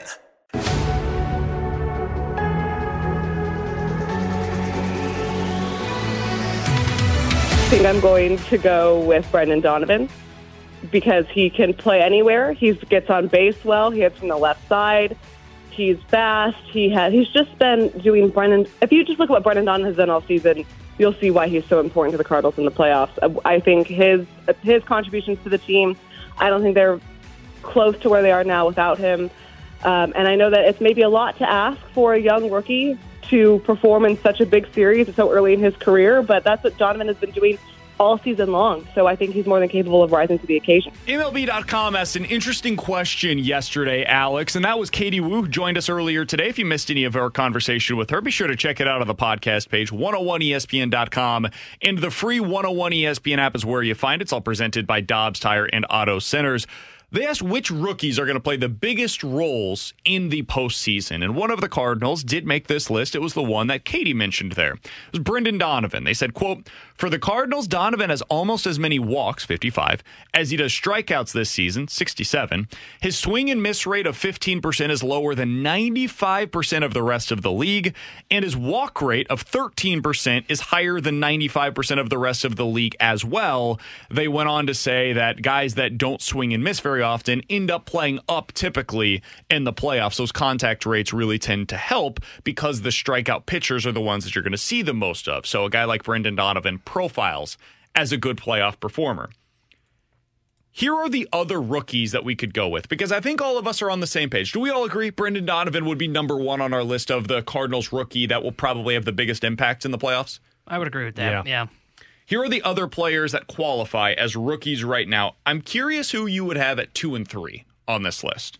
Lars Nootbaar, Nolan Gorman, Juan Yepes, Ben DeLugio, Alec Burleson, and then on the pitching side of things, you've got Andre Pallante and Zach Thompson. Who do you guys think would I do? No, I just found it funny he put DeLuzio on the list. He's technically a rookie. I know, but I found it funny he made the list. I think he might make the playoff. He'll have a pinch run moment. I think he will, to either pinch run or be a defensive guy like he has been, but I still found it funny he's on the list. Because it's amazing that this is where we've arrived. It's funnier that Nolan Gorman's on that list. That's the thing. I think that who has more of an impact in the playoffs, I think Gorman Ben or DeLuzio? Okay, fine. Maybe it wasn't funny that DeLuzio made the list. Maybe it was actually true. Okay. Who would you have at 2 and 3 on your list? Mine would be Lars among Nootbaar. those rookies. Lars Nootbaar would be 2, and honestly, I would have him pretty close with Brendan Donovan because Lars has that home run power that could be an impactful moment late in a game where you've got 2 hits and Nootbaar steps in and hits a bomb. 3 on the list would be Juan Yepez because I think that the Tyler O'Neill uncertainty, which I think I forgot who said it, but if the playoffs were to start like last week, he would have been playing for him. But I do think that Juan Yepez could be a DH, could be an outfield option, but his bat plays. So it would be Nootbaar 2 and Yepez 3 for me. I think I would go Yepez 2 because I think his bat has more upside than what Lars Nootbaar's bat does. And I get it that Nootbaar provides more defensively, but Yepez, I think, could be a guy that you could start in the outfield. Nootbaar could come in late, and Yepez can give you 3-4 quality at-bats. And I think he's looked pretty good since he's been called back up. And he can also be a guy that can come off your bench, and you're going to need a big pinch hit opportunity somewhere. I think Yepez could be that guy, too. So I think I would put him at 2. And 3 for me kind of weighs between Pallante and Thompson because I just view bullpen arms being so important in the playoffs. Like, you've seen how the bullpens are used in the playoffs, and I think one of those guys, I think it's probably Thompson because I don't think he really has splits like Pallante does, who has the weird can't get right-handers out. So I think I would put Thompson at number 3 for me because I think he's the guy that you can bring in like the 5th, 6th inning, can get you like 2 innings and then bridge the gap to where you can go then to Matz, Gallegos, and Helsley. So I think I would put Zach Thompson at number 3 on my list. We have the same list. I have Yepez 2 and Thompson 3 as well. And the reason why is because Zach Thompson has been unbelievable since he's returned back to the Cardinals. Casually who could have seen learned this how to one throw coming? 99. Yeah, who could have seen that coming? Since returning, he's thrown 10 innings basically. He has 8 strikeouts in those 10 innings. He's allowed a total of 1 run. 1 run since he's returned back to the big league team.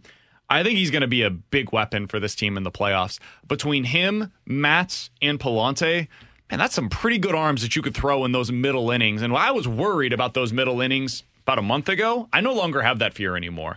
If you end up having to put a Dakota Hudson out there for an inning, I'm totally fine with Dakota Hudson getting you a couple of ground outs. My problem is trying to get him to 6 or 7 innings. That's where we've seen some of those issues mount this season. But if he's walking one guy in an inning, you can limit that damage by getting a ground ball real quick and getting out of that inning. He brings a lot of what we've seen from Andre Pallante so far this season. So I would go Thompson as that number 3 guy for me. And Juan Yepez, I have this feeling that he's going to come up with a big hit in the wild card round. I don't know what it is, but when you get to the playoffs, somebody on the text line said it's all about the small ball. I disagree. I think in the playoffs, it's about slugging. And Juan Yepez is one of those guys that could absolutely come up with a massive home run, a 3-run shot in the 6th inning off of a left-handed pitcher that's coming into the game. He also doesn't have significant splits, so that helps him. But I think Juan Yepez is going to get more starts than we were expecting about a month ago because the other guys have fallen off in the outfield. I think he's going to be a significant contributor going into the playoffs. Yeah, I think the way you feel about Juan Yepez is how I feel about Lars Nootbaar. Makes sense. Defensively, and I think that he screams to me that guy that's going to hit a home run when it's a 0-0 ball game in the 8th inning. Just because we've seen it this season where nobody's hitting and then all of a sudden Lars Nootbaar cranks one to right field. So that's kind of my devil magic mindset with Lars Nootbaar is how you guys feel with Juan Yepez. The only reason I didn't say Nootbaar, and it's kind of been my stance on him ever since we were starting to talk about peak Lars, was because I just think his bat is the 4th outfield type bat. Like, he's a guy that comes in perfectly capable, can fill in for a month when need be, but I don't trust his bat to come up. I don't know if it's just I don't trust his bat to come up in general, or I think he's what he is now, where he's like a 215 hitter, has a little bit of pop. I think Yepez is like probably a positionless player. Ultimately, will end up being a DH for a team, but I think he's a guy that could have like a good 6, 7 year, 10-year career in Major League Baseball as just a bat, and that's why I trust him a little bit more than I trust Lars Nootbaar going into the playoffs. Yeah, and this isn't justified based on their home run numbers or anything like that, but I feel like he has a little more power, just like raw power than Lars Nootbaar I would agree does. with that. I think it's closer than probably what I'm giving it credit for based on what we've seen from Lars so far this season. I mean, he's at 14 home runs on the year, which If you would have told me at the beginning of the season that both he and Nolan Gorman would finish with 14 or more, I would have signed up for that in a heartbeat. But Juan Yepez feels like the kind of guy that could go out there and give you a big-time home run in a big spot going into the playoffs. Somebody on the text line, 65780, says, no, Pallante is crazy. He's been arguably their best rookie from start to finish this season. I can't believe that you guys don't have him in the top 3. I think the reason why is because there's good options. Like, this is one of the reasons why the Cardinals are where they're at right now, where tonight they could potentially clinch the division. If you didn't have Pallante this year, I'm not sure that this team would be winning the division tonight. If you didn't have Zach Thompson or Nolan Gorman or Juan Yepez or Lars Nootbaar, who carried the offense for a period of time, this team could have been in a world of hurt for periods of time this year. All of these guys have had moments, and now it's just about, at this point, given what we've seen from them recently, who would you expect to step up in those big moments in the playoffs? And for me, it's Zach Thompson and Juan Yepez. But I don't think, if Alex went with Nootbaar and Pallante, I don't think that would have been a wrong option. I think there's a lot of good options here. Yeah, I think having Nootbaar and Yepez on my list was probably kind of contradictory, so I would probably take Yepez off of my list and put Pallante or Thompson on. But I think I lean more towards Zach Thompson just because of the velocity of Zach Thompson and what they would use him for. And, I agree. I don't think Pallante, you can't go wrong by putting him in this list here. But I just think with Pallante, you've got those splits, and the Cardinals clearly seem to I don't know if fear is the right word to use, but they clearly see that. They clearly see that, okay, he's best not against right-handers, so the way they utilize him is going to be more split-oriented. He's not a guy that I can say is locked into the 6th inning no matter who he's going up against. No, if there's 2 or 3 straight righties, Pallante's not in the game. Unlike with Thompson, if it's 2 righties of potentially 3 that he has to face at the minimum, I think the Cardinals feel comfortable in turning to Zach Thompson. Same with Steven Matz, for example, another lefty just like that. You got 15 minutes left to vote on my punishment for this week's Pick'em Challenge. I will serve my Pick'em Challenge punishment from last week coming up in about an hour from now. If you want to vote, you can do so on the app at on the 101 ESPN app, or at 101 ESPN on Twitter. Again, you've got 15 minutes left to get those votes in before we reveal my punishment for next week. Coming up next, Danny Mac, Cardinals broadcaster for Bally Sports Midwest, here on BK and Ferrario. We're right back to the BK and Ferrario podcast, presented by Dobbs Tire and Auto Centers on 101 ESPN.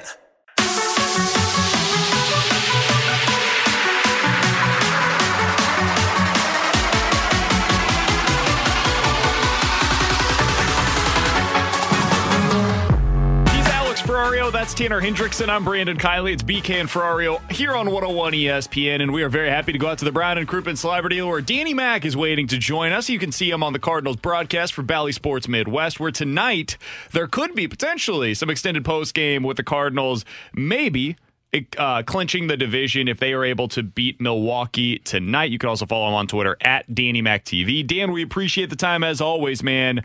Do you think that the Cardinals will get it done tonight in Milwaukee? Well, I know they're hungry, too. I can tell you that. They really want to do this and wrap it up here in Milwaukee. I think there's a hunger factor with that. I mean, guys are fired up. They want to do it on the turf of the Brewers and pick up what would be their 12th division title since the NL Central was formed back in 1994. So there is I think, a little bit of a sense of urgency of trying to get this thing done, realign the rotation, get some guys off their feet, get them rested, and get them ready to go for postseason play. That's what I wanted to follow up with. How big are these 2 starts for Michaelis and Quintana as we start looking towards what that wild card rotation could look like for the Cardinals?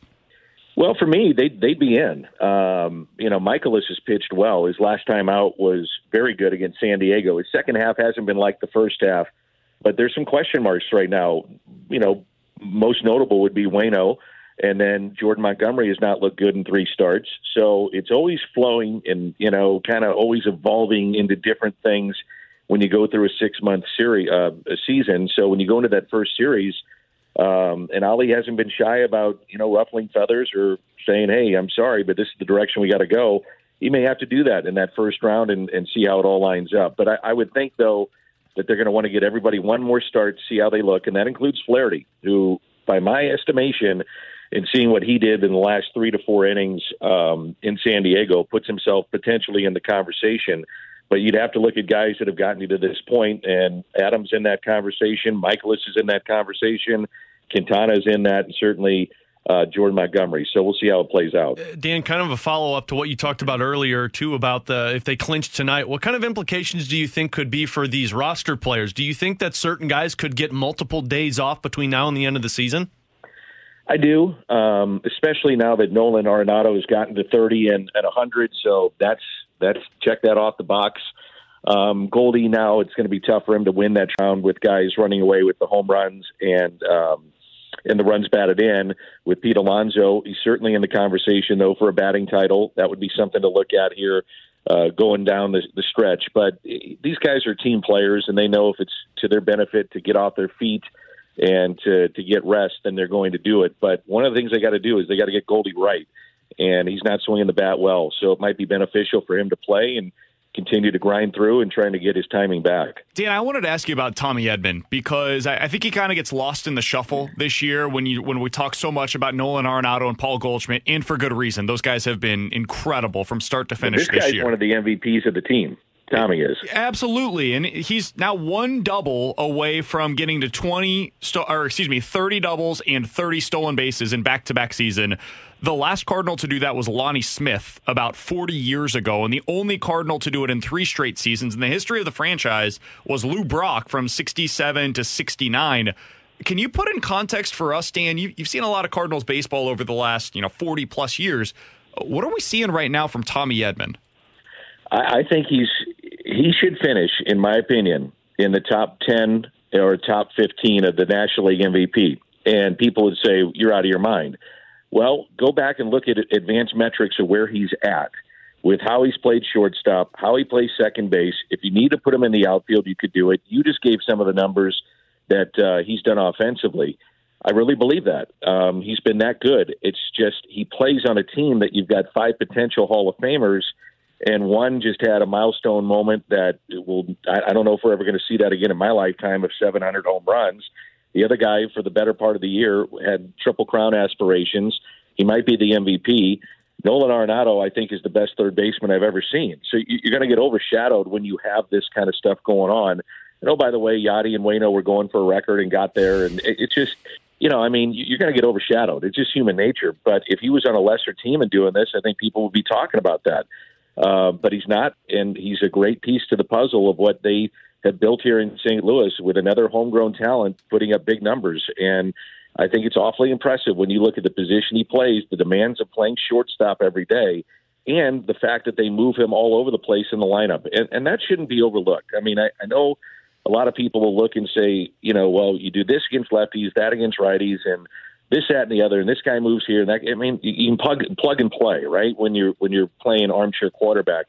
But from a player's perspective, it does change at times how you approach the pitcher or the at-bat in the situation that you're in. So don't overlook that, too. It's something that's very important. Dan, what's also been impressive this season has been the contributions from the younger players, the rookies. We just had this conversation, so I'm curious your thoughts. If you had to pick one rookie in the postseason who was going to have a massive impact, who would it be? I'll go Donovan. I think he could, because he could be your everyday second baseman. And the fact is, lefty-righty, he's going to give you a great at-bat, and he draws walks. He had, as of last week, he had the highest on-base percentage of any rookie in baseball. It was like 390 or something like that. It was crazy. And I love the fact that when you watch postseason baseball, you really think about it. And I use this word a lot, and it's probably not the right word to use, but you grind through an at-bat. You're not giving away at-bats, not to say that guys do, but he's not going to just sit there on the first pitch and roll over outside corner and roll it over to second base. I mean, it may happen, but it's rare when it does. He makes you work, and that's something that you have to have in postseason play, players that make you work, to get into bullpens, to get Max Scherzer out of a game, to get DeGrom out of a game. If you can do that, you have a chance to win and steal games from the opposition that look to be lopsided because of what they have on the mound. So he's a real key piece in what the Cardinals have done this year. Danny Mac is our guest for just another couple of minutes here on 101 ESPN. Dan, in a best-case scenario in your mind, what is the Cardinals' outfield construction against righties going into the playoffs? I think they have to find out where Tyler O'Neill is. And until we know that, I can't really answer that question. And you're running really out of time here. Yeah. You got O'Neill, you could see him this weekend, see him against Pittsburgh next week. And if he catches fire, I'm riding that hot hand. But if not, I'm looking at Corey Dickerson against right-handers playing out left. I would have to look at if there's a lefty on the mound, maybe it's Dylan Carlson getting, a little run here, which they're trying to find out. I don't think it's Alec Burleson against a righty. And that's the way I would do it, kind of the way he's done it here down the stretch, is try to mix and match. It's not ideal, but when you don't have O'Neill in there every day playing against lefties or righties and you don't know where he's at physically, it's tough to answer that question until you see him come back. And I mean that I'm not trying to avoid your question. No, it's fair. I just think you got to find out where Tyler O'Neill is. And then we've been waiting all year to say, hey, can we see the guy that was in September and the player of the month? And I think there's been, glimpses of that and series of that, but he just hasn't been able to stay on the field, and that's been the biggest problem. Dan, with Dickerson's, I don't want to say struggles, but coming back to earth a little bit offensively, would you give consideration to Yepez in the outfield? I know what the defense is, so I get it, but... Oh, yeah, I would. I think if you're tied or you're with the lead, I think you can try to get him 2 or 3 at-bats, and then he's out of there, and then go with your best defensive club, which would include Tyler O'Neill if healthy. But then the other part of this is that if you're trying to catch up, it becomes a fine balance of taking that chance of putting him in the outfield with the fact that maybe he walks into one because he's a better offensive player than some of the other options. So I think a lot of times game will dictate that with a lead, tied or not. But at this point, I'm wanting to see him catch fire here a little bit and keep him in that lineup because he's a threat. There's no question about it. He's a threat. And you haven't mentioned Albert Pujols, and yes, I would play him against lefties or righties. Absolutely. I'm just going to go out on a limb and do that. Yeah, that guy's starting every day. Yeah, he's not sitting. Ollie said it best. When I put together my winning lineup, Albert Pujols is in it, and it doesn't matter who's on the mound. He's 100% correct on that. No doubt. And it's been awesome to see. I would imagine he's in there tonight. And I think this weekend, guys, is going to be a weekend that we never forget, too. I know we're going off a different tangent here, maybe what you guys wanted to talk about, but the final home weekend for Yadi and Albert, maybe even Waino, is going to be pretty much fun to be a part of and to see, and it'll be historic, I bet, too. What do you think that Sunday is going to be like, Dan? Like, take us through your emotions as you're watching that as well. Because, I mean, you've seen these guys basically from start to finish now. Sunday, final game at Busch Stadium in the regular season, potentially for all 3 of those guys with Waino on the mound. What's that going to be like? I think emotions for a lot of people. I think there's going to be tear shed for a lot of people. I think there's going to be goosebump moments. I think the pregame ceremony will be great, and I can tell people now officially get down to the ballpark early. 12:30, there's going to be an on-field ceremony for Yadi and for Albert, and they'll have special guests of their family and friends that'll be in attendance. There's going to be some of the red jacket guys, the Hall of Famers will be back. They'll be presented with some gifts. So it's going to be just an incredible moment. I mean, I was there at Ozzy's farewell in '96, and it was very emotional for a lot of people, and I would imagine that it'll be emotional for a lot of people on Sunday as well. And it'll be one of those days that you never forget if you're at the ballpark or even watching on TV. Yeah, that'll be awesome. Looking forward to that, Dan. We'll be watching all the coverage over on Bally Sports Midwest, including tonight where the Cardinals could clinch the division title in Milwaukee. We appreciate the time as always, man. We'll talk with you again next week. Always a pleasure, guys. See you then. You got it. That's Danny Mac joining us here on 101 ESPN. Cardinals versus Brewers tonight at 6:40 on Bally Sports Midwest. Do you think this is the end of Waino? Man, I heard Claves talk about it earlier today, too. 2 weeks ago, if you asked me that exact same question, I would have said no chance. No chance. It wasn't his performance on the mound that makes me question that. It's his post-game press conferences that we've seen lately that make me really wonder if he wants to do this again. I was talking about this off air with Tanner earlier today. I want to get your thoughts on this too, Alex. I wonder if there is something in him that says, I'm not sure I can do this for 162. And if I can't do it for 162, I'm more of a 100 game type of a pitcher, so 25 starts, something like that. Not sure he wants to do that. I think he's the type of guy that says, I'm either all in or all out. Mm-hmm. So I don't know. I honestly don't know if I was to lean one way or the other right now. I think it all comes down to that Sunday start. I think if he performs well on Sunday, he might come back next year. I think there's a better than 50% chance that he's back. If he doesn't, and then he ends up not being a part of the wild card rotation, I think this is probably it. I think this is it. And I know he made the comments of wanting to chase after that number that was set by the Cardinals pitcher in all-time wins, but the way he speaks, and I know it's dead arm, and that's what they keep talking about, but the fact that he's saying and he's frustrated and he's trying to pitch through it and he can't pitch through it, and maybe an offseason fixes this, I'm with you. Waino is not the type of person that says, I'll come back and chase that number and then retire. He's either 162 plus or he's not coming, and I don't think he's going to be able to do that. And maybe this is me doubting, and hopefully he takes this and uses it as energy, but I think Sunday might be the final straw for Adam Wainwright. I lean towards he'll be back. I still believe that he'll be back. I just think this is one of those phases that pitchers go through, and I think Waino will ultimately find his stuff. We were talking about this in the office, as you mentioned, BK. I can't remember the last time I saw Father Time catch an athlete in like the middle of a season. That's a good point. Yeah, it happens at the beginning. It is true. It comes up and catches everybody. I remember Peyton Manning is one example that we brought up in the office. Yeah. Well, his caught him at the beginning of the year and just lasted the whole year, and you could tell he was done. I still think Adam Wainwright has more to give to the St. Louis Cardinals organization. I think he'll be back for one more final year. I think next year is his final year, and he chases for 200. I think the tough part with Waino is so much of what he's doing right now is, if not unprecedented, it's very rare, where he had that like a brief period in his career where it looked like it was over towards the back end, and then he had another 3 years on the back end of that where it just looked like he was one of the best pitchers in baseball once again. And maybe he's just different in the way that it ends for him, and it ends abruptly, and it's kind of going back. This reminds me of what he looked like in that like 2017, 2018 range, where it looked like it was gone. So I hope that that's wrong, and I hope that it ends up just being a dead arm where caught him for 5 starts and he ended up getting it back, and by the playoffs, he's great. I hope that ends up being what it is. But if this sustains, man, I do think there would be serious questions as to whether or not he's back going into next year.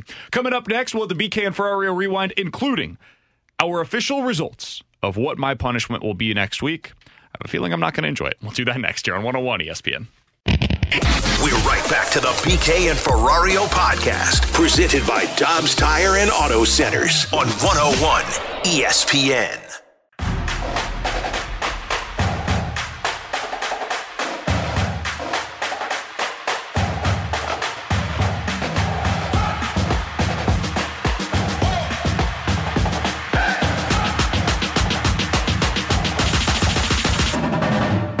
Hey, that's Alex Ferrario. Wow. Hey, when you lose, we should have someone else intro the He's rewind. Tanner Hendrickson. I'm Brandon Kiley. I suck at picks. I lose every week. Everybody hurts. They're starting to call it the BK Invitational, where everybody just gets their shots at me every single week. Have you thought about like making your dog make the picks for you this upcoming week? I have thought about everything. Yes, Alex, I absolutely have. By the way, join Randy Carricker this Thursday at Chick-fil-A. That'll be more fun than what I'm about to have after the show, as we help raise funds to support Big League Impact. This Thursday, place a mobile order through the Chick-fil-A app at any participating St. Louis area location, and 25% of all of those order sales will go to the Big League Impact St. Louis if up to $10,000 is raised. That includes their Depair location, where Randy's going to be hanging out, giving away 101 ESPN swag Thursday morning from 11 a.m. all the way up until 1 p.m. right during the middle of our show. Chick-fil-A located at 11997 Manchester. Support Big League Impact this Thursday with Chick-fil-A and 101 ESPN. All right, it is the moment that I haven't really been waiting for, but you all have been. It's time to announce last week's Pick'em Challenge punishment. If you forgot, the 3 options were: I will either stand on the corner of Olive for an hour in a costume that says, or with a sign that says, I suck at picks. The costume will say it too, don't worry, buddy. Yeah, I know. Option 2, push a football sled the full length of the football field as Kerry Davis yells at us. Or option 3, I am handcuffed while we are doing the show all week long. Alex, the results are in. You have them. I do not. What are the results, my friend? Over 600 votes, ladies and gentlemen. By the way, 160 of them on our 101 ESPN app. So way to go, listeners. In third place with 24% of the votes, Kerry Davis yelling at you while you push the football sled. I guess people think I'm in shape. I don't know why. Yeah, that's it. In second place, with 32% of the vote. So this is a clear-cut winner. Second place, 32% of the votes, standing on Olive in a costume with a sign. So ladies and gentlemen, 44% of you voted. BK, for an entire week starting on Monday, will have to be handcuffed together for the entirety of the show. And this means using his mouse, using his keyboard, going to the bathroom, wanting to get some drinks. This man will have fuzzy handcuffs, handcuffed himself together for an entire week for sucking at football picks. Let's go to the press conference. BK, how you feeling? Yeah, not great. This one's going to make it difficult for me during the show. I'm going to be totally honest with you guys. Up front and honest, anything that happens during the show next week, it is not my fault. It is the fault of Alex and Tanner for making me do this with the handcuffs during the show. It's going to make it really difficult for me to, do my job. So I'm sure everything will be fine, but it's not ideal. I would also add that I'm not feeling good about the punishment that's about to take place in 30 minutes. You can watch it on Facebook Live, from what I understand, coming up right around 2:30, 2:45 in that range. I'm going to get shot not once, but twice. I do not have any padding, so I'm sure this is going to go great. Other than that booty. Alex has a paintball gun that he has brought in today. So Tanner and Alex will both get a shot at my butt, and I'm sure everything's going to go great. Yeah, hopefully we hit there. They're pink paintballs too, buddy, so I got those for you. That's nice. And a little art to the equation. I got those for you. Why are we doing this? Hey, man, all three of us agreed to all of these punishments. And by the way, I think we're getting the two toughest ones out of the way in terms of pain. The rest of these, with the exception of one of them, the rest of these are just embarrassing. I would prefer the embarrassment, honestly. I'm good with that. That's my entire MO on this show is take shots at me. The best part, just not with a paintball. The best part about it is you're going to get the best of both worlds later on today: pain and embarrassment. Can't wait for it. But with Alex Ferrario and Tanner Hendrickson, I'm Brandon Kiley. We'll be on Facebook Live coming up at 2:30-ish. Go ahead and stay tuned for that. The Fast Lane's coming up from 2 to 6 right here on 101 ESPN.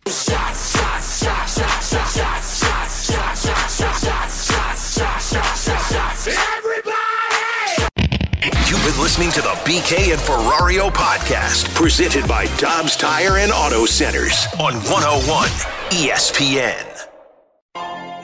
Peloton, let's go. This holiday, with the right music and the right motivation from world-class instructors, we're going to pick it up a notch. It's the holiday season. You might just surprise yourself with what you're capable of. Work out to thousands of live and on-demand classes, from running to cycling to yoga. Try Peloton risk-free with a 30-day home trial. New members only, not available in remote locations. See additional terms at onepeloton.com/home-trial. Peloton, motivation that moves you.